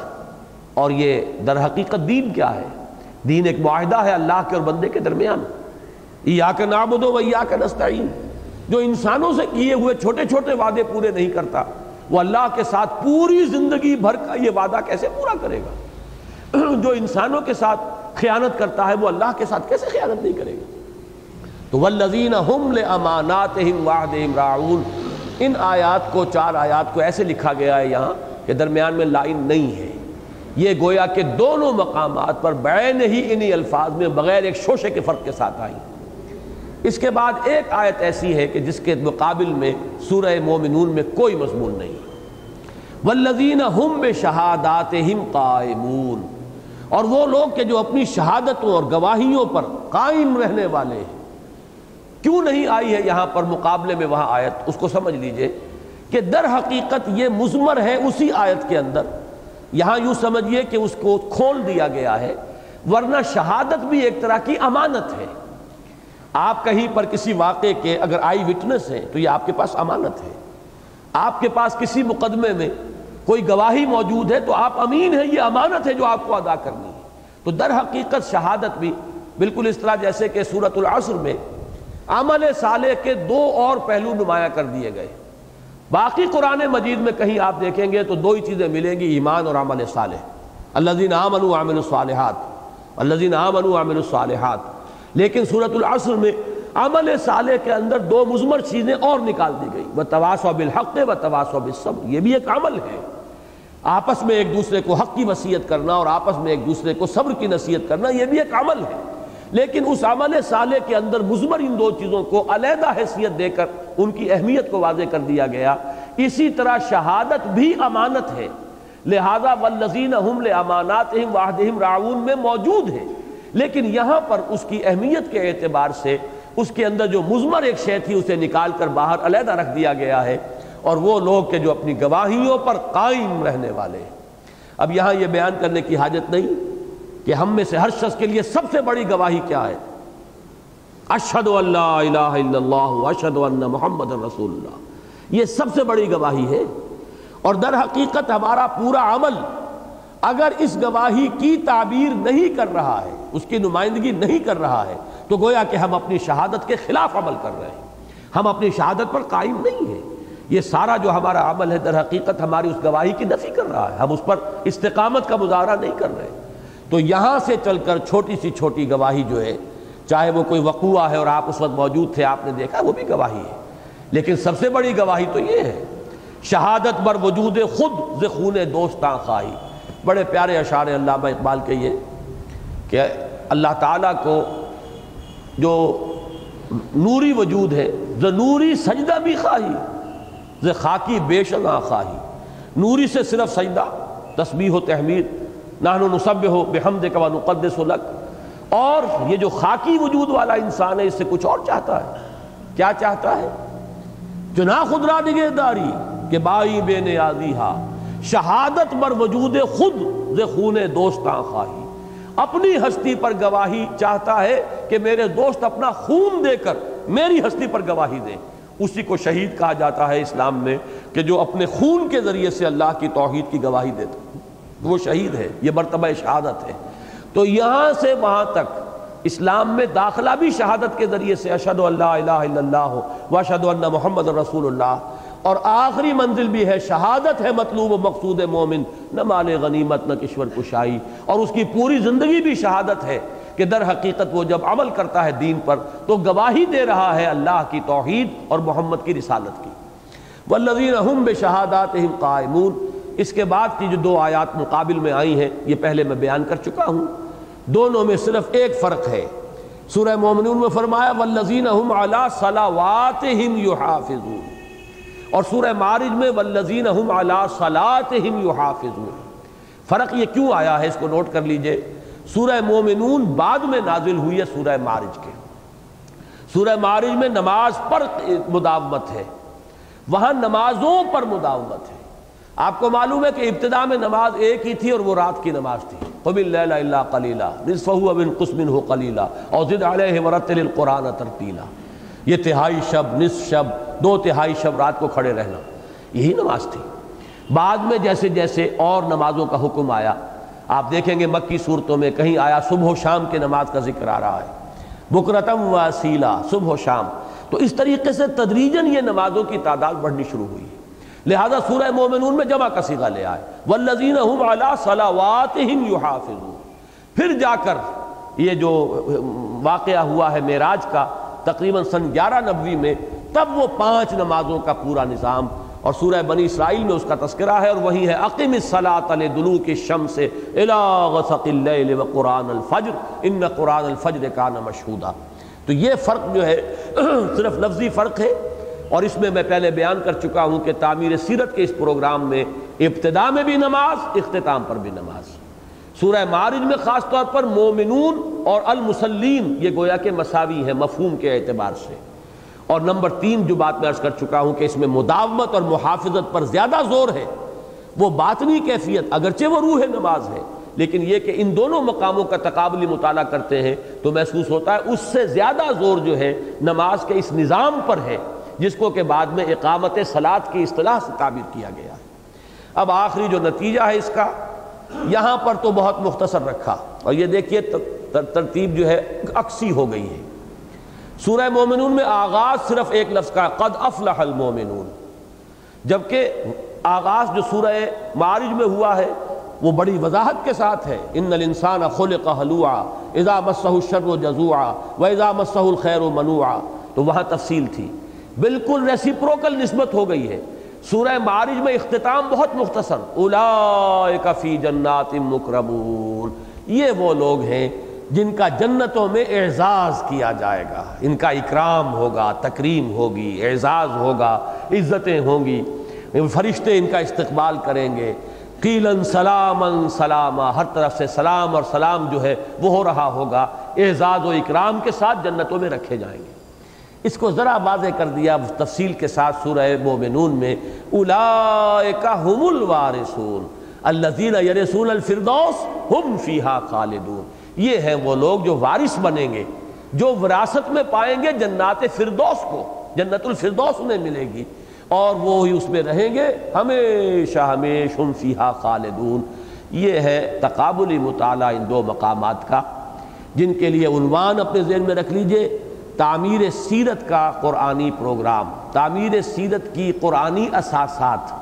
یا اقبال کی اصطلاح تعمیر خودی کا قرآنی پروگرام یا اس کی قرآنی اساسات، اور اس میں اس تقابلی مطالعے سے مضامین مزید واضح ہو گئے۔ القرآن یفسر بعضہ بعضا کی ایک بڑی عمدہ اور نمایاں مثال ہمارے سامنے آ گئی۔ اللہ تعالی ہمیں اس پروگرام پر عمل پیرا ہونے کی توفیق عطا فرمائے۔ بارک اللہ لی ولکم فی القرآن العظیم ونفعنی وإیاکم بالآیات والذکر الحکیم۔